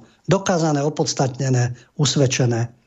A tvária sa aj títo súčasní, aj títo budovatelia od 90. rokov po novembrovom vývoji. Ten západ je ideálny, to je vzor. Aj inde je to zlé, ale to je predsa len vzor. Tam sa vytvára politická oligarchia. On to uvádza na príklade Nemecka. Všetci v nemeckom parlamente, či sú vo vláde alebo v opozícii, až na AfD, alternatíva pre Nemecko, extremistická, populistická, ultrapravicová, táto liberálna demagogia, sú si blízki ako profesionáli. Všetci. A tu u nás by sme to takisto mohli povedať. Ovládajú svoje remeslo, majú spoločný záujem, čo najdlhšie vyrábať politiku, čo najmenej ju nechať kontrolovať zo strany voliča. To je to politické kamarátstvo, respektíve tá nevraživosť, ale sú to kumpáni vlastne z jedného spolku. A podľa neho tá zastupiteľská demokracia zbankrotovala. Podľa súčasnej politiky v západnom svete. Politici zastupujú už len sami seba. Je to oligarchická štruktúra kámošov, tých, ktorí majú rovnaké záujmy, aj keď navonok vystupujú ako nezmieriteľní politickí odporcovia. A zároveň neexistuje žiadna ideológia, ktorá by ich skutočne odlišovala. Podľa Robeška sa tá politika v podstate obmedzila z nejakých prepracovaných ideológií už len na politické projekty, ako je napríklad životné prostredie, ekologická energetika, ale už sa nehovorí o slobode alebo rovnosti, čo by malo zaujímať voličov predovšetkým. Podľa Robeška v najbližšom čase čaká svet zásadná kríza, ktorá môže viesť k hlbokým systémovým zmenám. Môže to byť rozpad eura, môže to byť kolaps svetového bankového systému, môže to byť energetická kríza, ktorá prerastie v zásobovacú krízu. Môže dojsť k niečomu, čo skutočne, on volí tie slova opatrne, vytvorí akúsi predrevolučnú situáciu. A čo môže vzniknúť? Aký systém môže táto predrevolučná, potom revolučná situácia vyvolať. On tvrdí, že predpokladá, že sa môže vyvinúť akási forma samosprávy na lokálnej úrovni, teda niečo, čo by sa dalo nazvať priamou demokraciou, ale skutočnou priamou demokraciou, kde si ľudia veci spravujú sami. Sami rozhodujú, čo delegujú hore a ako dlho to tí hore môžu skutočne robiť.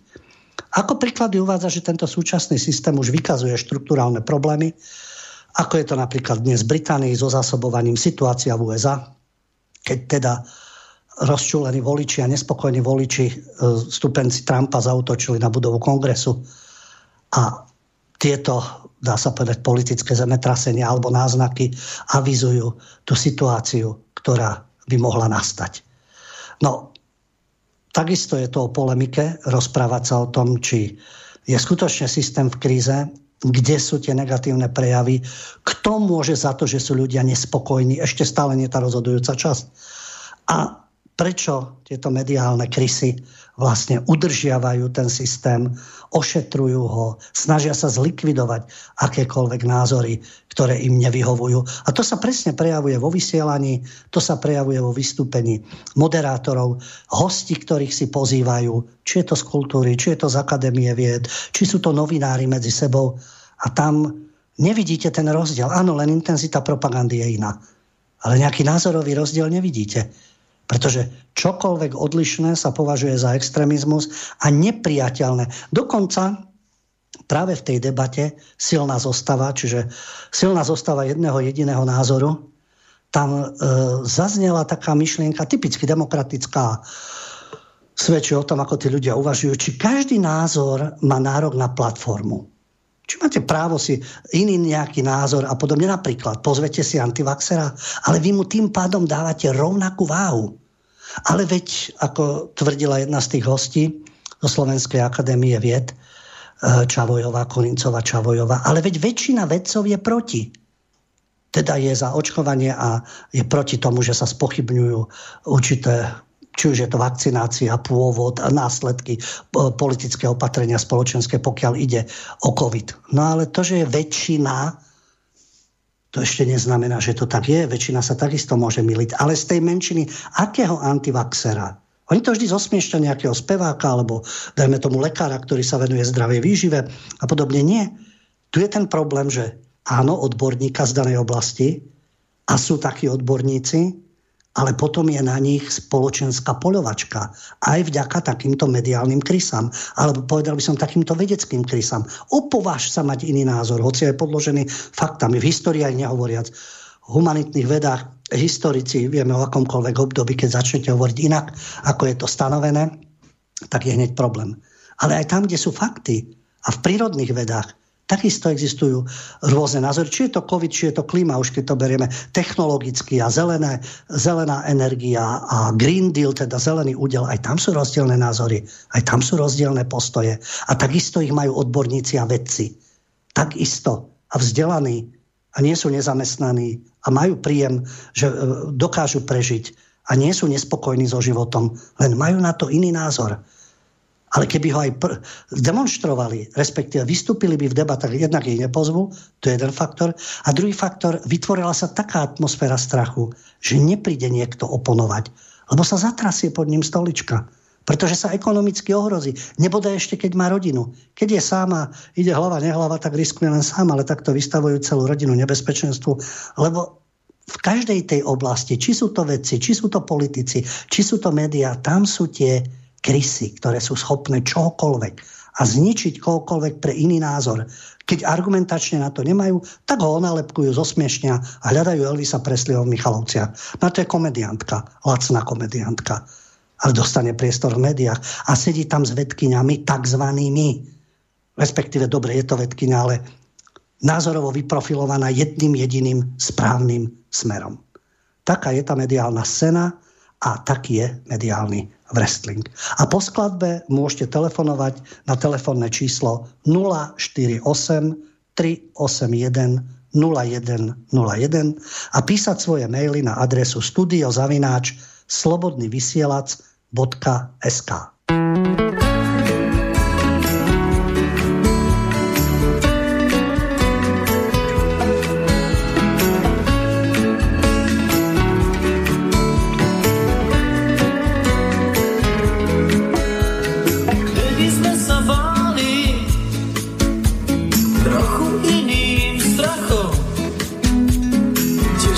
sa inou, možno detskou radosťou. Mali sme tú mapu, čo sa potom stalo s ňou. Prudké jedy iných, odbili sme smiechom a nebrali sladké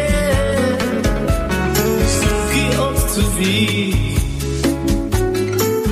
Priamou rečou bez podtónov vyrážali dých. Vrátil som sa k sebe podľa tých map stratených. Dnes už nič nezmení ten môj skrytý svet. Sľuby už nevnímam, len idem po svoj diel. Dnes už nič nezmení ten môj skrytý svet. A viac už ma nepomýlia kriky pochvál a nože zrád. Ľudia ďalej vravia a ďalej nám chlieb chutí. Nech sa sama ničí ríša potkal. A ja celý zošívaný nitkou boľavou vrátil som sa navždy k sebe a nemám na viac som. Dnes už nič nezmení ten môj skrytý svet. Sľuby už nevnímam, len idem po svoj diel. Dnes už nič nezmení ten môj skrytý svet. A viac už ma nepomýlia kriky pochvál a nože zrád.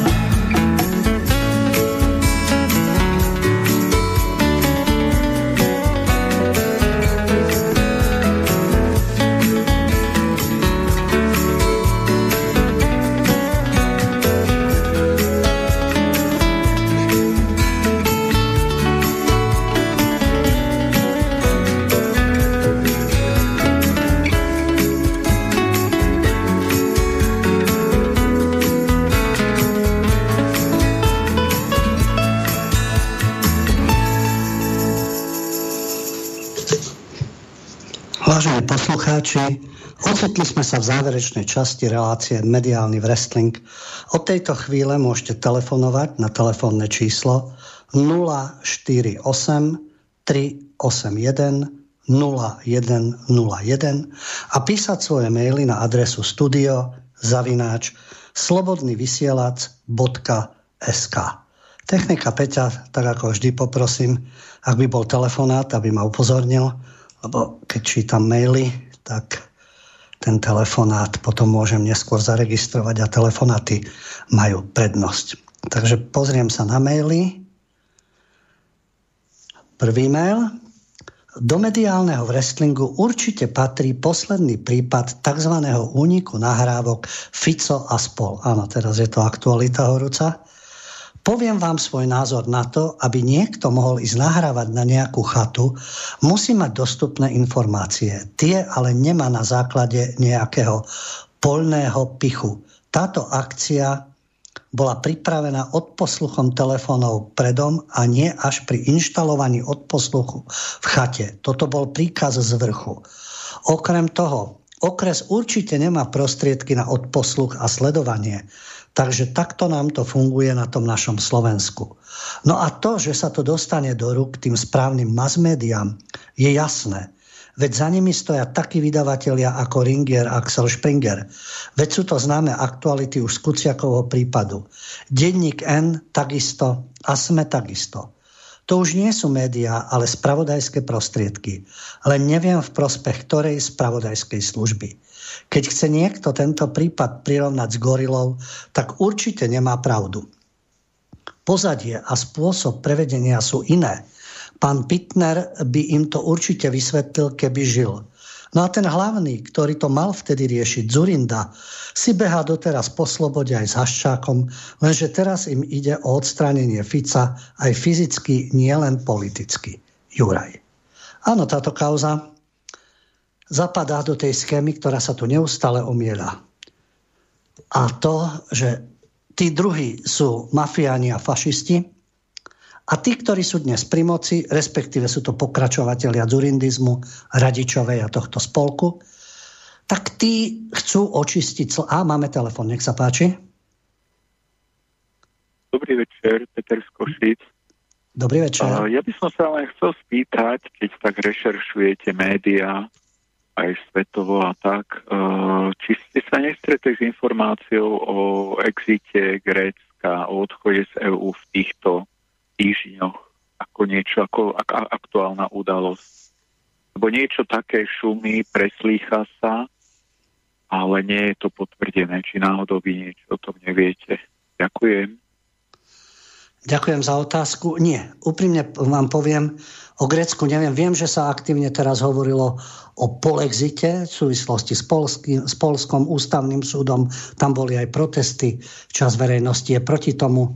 Hoci sám premiér potvrdil, že sa nechystajú odísť z Európskej únie, ale ten tlak, ktorý sa tam vytvára. Takže Poľsko bolo teraz také aktuálne tým, že vzdorujú svojim ústavným súdom.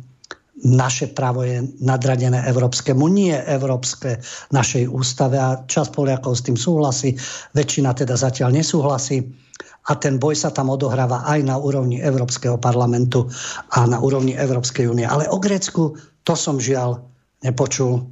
Nemám podrobnejšie informácie, takže k tomu sa žiaľ vyjadriť nemôžem. Keď nemáme ďalší telefonát... Máme ďalší telefonát do štúdia, pán Huďo. Áno. Počujeme sa? Áno, počujeme sa, nech sa páči.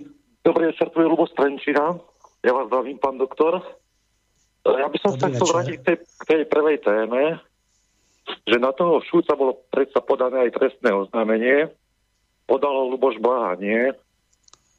A on mu bolo teraz niekedy zamietnuté, že s odôvodnením, že ten denník SME není pre širšiu verejnosť, ale iba pre predplatiteľov.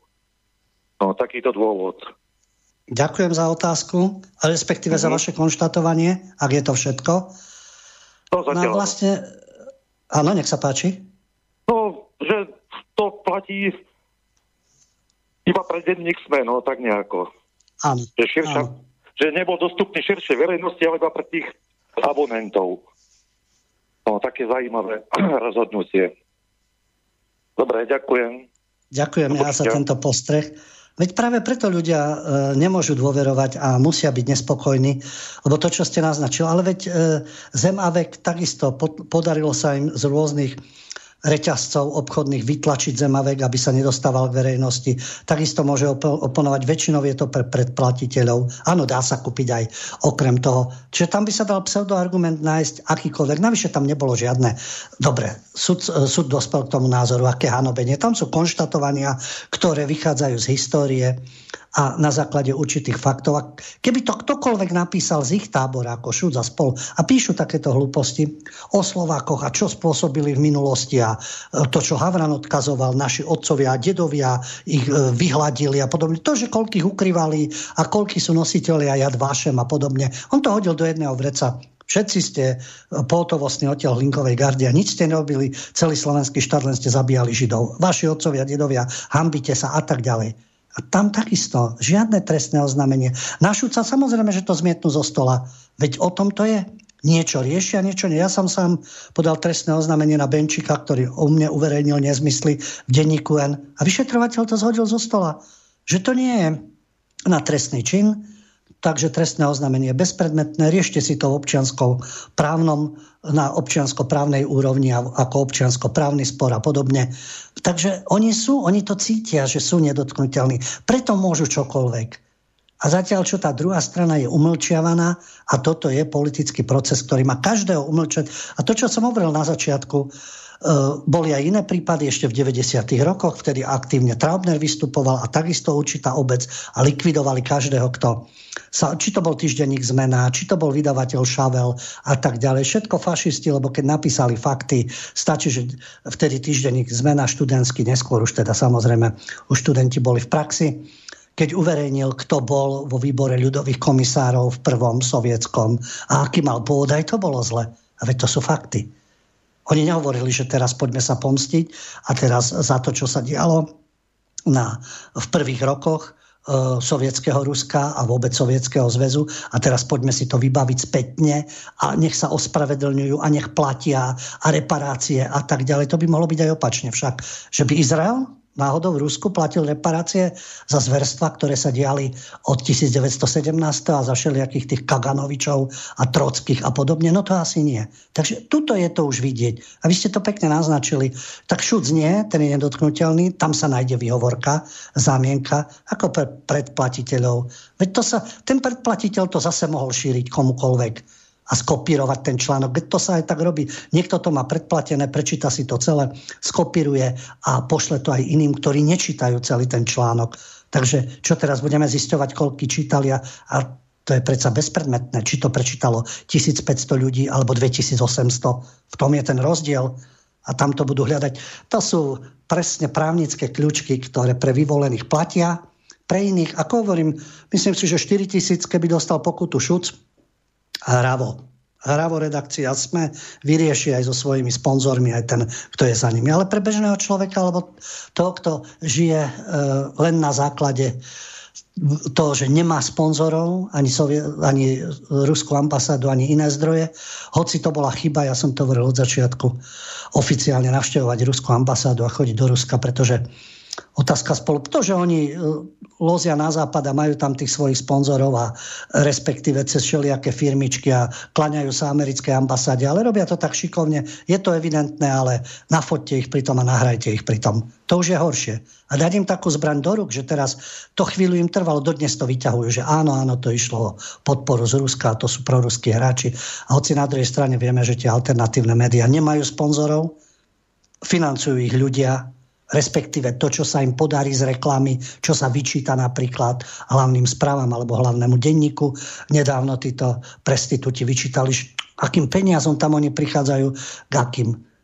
Nejakým prichádzajú, ale to je zlomok z toho, čo má ESET, čo má Petit Press, čo má Ringier Axel Springer, čo má Markíza, čo má RTVS, o čom tu porovnávajú Radio Express a podobne všetci tí štváči, ktorí sú tam, Kovačič a spol a tak ďalej. Veď tam sú iné prostriedky, tam tečú iné peniaze, takže čo to tu idú porovnávať? Je to zavádzajúce, ale aj to je kritické myslenie, zistiť si. A to je vždy prvoradá vec. Odkiaľ plynú peniaze? Od koho? V akom rozsahu? Investigatívne nie je to, čo je na papierikoch. Nie je to, čo je oficiálne. Čo si oni ošetria, aby to vyzeralo oficiálne. Ale ako to naozaj je. No ale tam je už problém, tie jednoznačné dôkazy a investigatívne týmy majú oni a vyšetrujú, čo chcú oni. Aj to, čo je potrebné, ja nehovorím, že nie, ale aj to, čo zapácha politickou službou. A vrátim sa teda k prvému mailu, pokiaľ nemáme telefonát, čo tu bolo naznačené, to odpočúvanie, kto má tie možnosti, veď jasné, že na to musí byť príkaz a prečo sa tak deje. Ak sú dôkazy, jasne, keď sudca vydá povolenie, ja neviem, je to nejaký drogový gang, je to teroristická organizácia a používajú sa všelijak tie odposluchy, ale sa používajú aj tak, kde nemusia byť, kde je to likvidácia názorová, politická. Ak sú dôkazy, nech ich usvedčia. Ale tí, ktorí hovoria o mafii a fašistoch, oni sa stávajú novou mafiou. Oni tvoria systém liberálneho fašizmu. Oni si uzurpujú moc, robia kádrové čistky, prijímajú zákony, aké potrebujú, ohýbajú tú ústavu, spolupracujú prezidentská kancelária, vláda, tí, ktorí majú ústavnú väčšinu v parlamente. Oni vytvárajú novú totalitu, novú tyraniu a keď sa s nimi bude účtovať a vždy sa dajú tieto veci zrušiť, pokiaľ príde iná moc, niekto iný sa dostane k moci a začne im to rušiť a začne ich vyšetrovať a ich naháňať, tak ako to robia teraz oni. To bude vreskotu z Európskeho parlamentu, z Európskej únie a od rôznych týchto pohlavárov a predstaviteľov rôznych inštitúcií a spolkov žurnalistických, keď sa to bude diať týmto liberálnym tyranom a fašistom, ktorí sú pri moci. A takisto ovplyvňujú tých ľudí cez médiá. Oni chcú to čisté Slovensko, to nezištné, to, kde sa nekradne, nerozkráda. No ale keď vidíte tých predstaviteľov, ktorí o tom hovoria, a opäť sa k tomu dostávame. Pozrieme sa na pozadie. Odkiaľ majú oni majetky? Ako sa oni dostali k majetkom? Ako čisto, nezištne, na základe, čo sú investigatívne spolky, ktoré by vyšetrovali. Vtedy svojho času, spomínate aj Dzurindu, blúznilo nejakej skupinke. Akej skupinke? Veď skupinky neexistujú. Ten sa tiež oháňal nejakou skupinkou, ktorá nepraje vláde, ktorá má určité zámery. A to bol Dzurinda, miláčik médií. O Miklošovi ani nehovorím. Čaputová, miláčik médií, takisto Radičová predtým. To je to jedného, to čo hovoril Robejšek, čo je aj v Nemecku. Jedného kandidáta pretlačajú, do toho sú predtým Kiska takisto. Až kým neurobi taký prešľap, že tam už treba otiahnuť ruky, treba byť aj trošku kritický a radšej to nepripomínať. Na túto špinavú hru hrajú a akú dôveru si zaslúžia. Preto sa orientujú na tých 18-26, lebo tí nevedia tieto veci. Nemôžu si, aj prečítajú si, čo im Schnidl a spol napíšu v denníku N, ako to bolo za Mečiara, ako to bolo za Radičovej, ako to bolo za Dzurindu. Oni im to všetko vysvetlia. 11. september, Jugosláviu, prevraty v tých jednotlivých krajinách, však presadzovanie liberálnej demokracie a mimovládky a Soros a tak ďalej. Oni im to tam všetko vysvetlia. Teraz majú na tých rôznych, tam sa sťažovala, že až na akademickej pôde je tá propaganda takáto, aká má byť. Teda to považujú za kritické analytické myslenie. Kriticky analyticky myslíme o tých druhých, o našich nepremýšľame kriticky analyticky. Pretože princíp našich ľudí patrí tak na predchádzajúcu vládu, ako aj na súčasnú garnitúru. Takisto na západnú oligarchiu. Ako na kohokoľvek na Filipínach, Indonézii a kdekoľvek tento systém vlády oligarchický, ktorý existuje, ktorí sa tvária, že oni zastupujú tú vôľu občanov. No, teoreticky áno, lebo opäť to, čo sa rozprávame, mediálny wrestling. Média ich spracujú tak, že idú, volia. Zvolili človeka, vidíme, ktorý bol premiér, dnes je vicepremiér a minister financií. A to je vážna zdravotná porucha. Áno, môžeme povedať, niekto je skorumpovaný, niekto ide v určitých špinavostiach, je tam prepojenosť politická, podnikateľská a tak ďalej.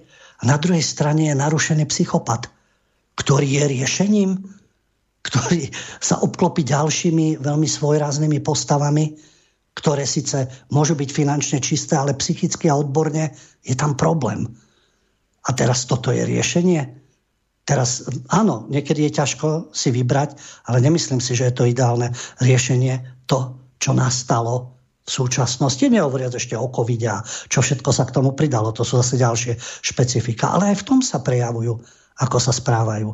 Takže áno, máme tu vyvolených, máme tu Dzurindu, máme tu Haščaka, na druhej strane máme zase týchto, ktorí sú dnes pri moci a potom sa odborník zo Slovenskej akadémie vied, ktorý je asi spokojný dnes, však výplata chodí pravidelne, nezamestnaný nie je frustrovaný, nie je neistý, tak je spokojný. No a tí ostatní, tí vedia tým hlupým konšpiráciám a neočkujú sa, neprisahajú vernosť EÚ a NATO a nezdieľajú všetky pseudoliberálne argumenty a necitujú od rána do večera denník N a podobne. No tak nemajú to jednoliaté stádo, ani ho nikdy mať nebudú. No ale keďže nemajú ešte tie nástroje ako gulagy a ľudové milície, hoci na tom usilovne pracujú, to, čo predvádza ministerstvo vnútra a ministerstvo spravodlivosti, ešte to nemajú, ale ako viem si predstaviť Mikulec a Kolíková, by veľmi ochotne v iných politických súvislostiach by takéto veci, si myslím, že Gottwaldovský alebo v štýle SAS by to spustili, ale budú sa hrať na demokratov. Keď nemáme telefonát, idem na ďalší mail. Pán Huďo, som taký sprostý v úvodzovkách, že neviem, čo je to tá politická totalita. Rád by som počul vaše vysvetlenie, v čom sa líši buržoázna totalita od tej proletárskej, lepšie povedanej diktatúry proletariátu. Ináč totalitu poznám len fyzikálnu. Napríklad totálne zatmenie slnka. Vtedy máme úplne tmavú zem bez slnečného svetla. No a toto, čo tu máme, je čo? Podľa mňa je to buržoázna totalita, alebo ináč aj fašizmus. Tiež názor, ktorý teraz zaznel. Každý vychádza zo svojich osobných skúseností a poznatkov. Viem, že nejaký odborník z katedry politológie alebo z katedry žurnalistiky by sa tu hral teraz s pojmami, o čom to rozprávate. Myslím si, že tiež máte ten pocit, že či buržoázna, neburžoázna, fašizmus takého typu, onakého typu. Jednoducho toto nie je žiadna demokracia. Ten termín liberálna demokracia, to je vymyslený termín, aby uchlácholil verejnosť. A oni tú verejnosť uchlácholili. Aspoň podľa toho, ako vidíme, aké sú volecké preferencie, ako to vyzerá. Takisto tá nádej, že tak teraz po týchto pravičiaroch budú sociálni demokrati a tí zase budú hrať svoju hru. To je to, čo tu dnes zaznelo. Zdanlivo protichodné, ale udržiavajú ten systém. Oni sú ten kamarát, ten šaft, ktorý navonok bojuje, ale oni z tej politiky ťažia, vládnu, nechcú, aby im ľudia do toho videli. Len značná časť toho hlavného prúdu je napojená na tých tzv. Pravicových, liberálnych a tradičných štandardných strán. To, čo ste naznačili, ja používam termín, ktorý neznášajú súčasní budovatelia podľa nich liberálnej demokracie. To je ten liberálny fašizmus, že je to oxymoron, že sa to navzájom vylúčuje, lebo hento, lebo to môžeme definovať. Áno, definujme si fašizmus, buržoáziu, proletariát, totalitu. Môžeme sa hrať s pojmami, môže byť o tom prednáška do nekonečna. Ale pozrime sa na fakty, ktoré sú dnes, tu myslím, zazneli. Nepripúšťa sa iný názor. Opozícia sa kriminalizuje. Či novinári, či politici sa stavajú do tej pózy. My to vieme najlepšie, my sme tí lepší, všetci ostatní sú hlupáci, nevzdelanci, extrémisti. A toto dnes počujeme od novinárov od rána do večera. Takže ten spomínaný Dunning-Krugerov efekt, že preceňujem svoje vedomosti, podceňujem svoje limity ako laika v danej téme, to tu pretrváva. A môže sa častovať tým jedna, druhá strana, ale platí to pre jedných aj pre druhých. Len sa líšia tie metódy, taktickejšie. To, čo hovoríte o tej totalite, niekde je to totalita, ktorá nastupuje násilím, pesťami, ako hovorím, útočnými oddielmi, nátlakom nejakým a zaberaním majetku a podobne. No a potom je tu niečo taktickejšie, šikovné ekonomické nástroje, manipulácia vedomia, médiá, ktoré všetky vysielajú rovnako a postupne spracovávate tú verejnosť na ten obraz, ktorý potrebujete. A ako náhle vzniká nejaký odpor a nespokojnosť, tam sú bohaté skúsenosti, ako zatočiť s týmito ľuďmi. A to prostredníctvom, preto je to mediálny wrestling, lebo môžeme si hovoriť o tom, že ľuďom sa otvárajú oči, ľudia sú nespokojní. Tu sú také, v Taliansku sú veľké protesty, v Austrálii sú protesty, ale ešte stále to nie je o tom, aby dokázali rozložiť systém. Asi to trvá aj určité obdobie. Väčšina tých ľudí sa schováva za svoje pohodlie, respektíve očakáva, že dobre, teraz som na tejto úrovni, ale ja sa vyšplhám vyššie. Ale vyšplhám sa vyššie, len keď budem prikyvovať. To sú tie cifrové, to sú tie sajfy, to sú tí Hanzelovci, Todovci a podobne, domček pod Slavínom a slúžim vplyvnému politikovi a slúžim tej strane, ktorá je dnes pri moci, ale budem sa tváriť, že ja som ten demokrat, ja som ten liberál. Takže tá totalita tu je. Otázne je, čo nie je totalita. Ktorý systém je ten, kde nie sú tie nástroje totality? Pretože tá prepojenosť ekonomická, politická, častokrát, dajme tomu, aj určité úlohy zohráva po svete. Povieme si v Hongkongu, Čína, komunisti, protesty v Hongkongu, zapojenie nielen polície, aj podsvetia, ktoré v metre mláti týchto študentov alebo tých protestujúcich. Singapur si zoberme, jedna strana, jedna rodina, ktorá tam vládne. A je to totalita, nie je to. Voči Singapuru si to nikto nedovolí.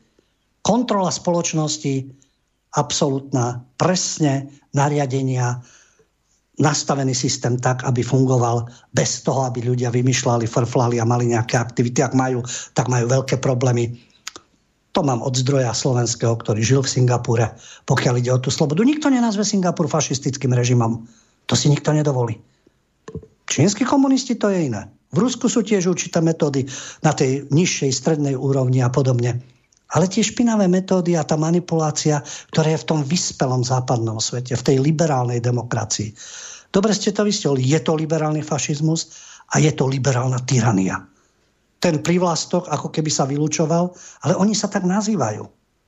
Takže darmo budeme rozoberať obsah toho pojmu, otázka slobody, právneho štátu, rovnakých práv pre menšiny a tak ďalej. To všetko je krásne na papieri, krásne to znie v prejavoch, ala Čaputová, ala von der Leyenová, ala Biden a podobne. Ale v praxi to vyzerá inak.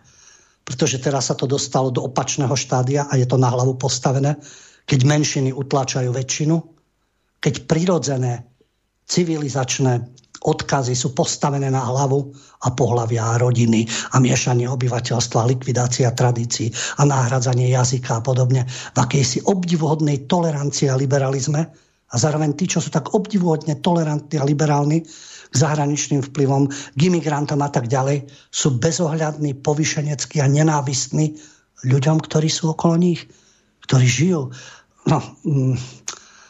Oni, kto vie, ako to vnímajú, či je to ich vlast, alebo to je len momentálne nejaká provincia bruselská, ale jednoducho v tej našej domovine, v tej vlasti, tí ostatní ľudia, áno, sú medzi nimi rôzni, sú aj nevzdelaní, sú aj nezamestnaní, sú aj šikovnejší, sú aj prosperujúcejší a podobne. Ale tu sa vytvárajú namiesto hľadania toho, čo ľudí spája, títo liberálni fašisti všetko rozdeľujú. Muži kontra ženy, homosexuáli kontra heterosexuáli, starší, mladší, mesto, vidiek a podľa týchto kritérií očkovaný, neočkovaný a potom vystúpi madam z prezidentského paláca. Toľko je nenávisti medzi ľuďmi, takto sa ľudia rozdeľujú. Veď ona je z toho tábora, ktorý to rozoštváva, ktorý štve a šíri nenávisť.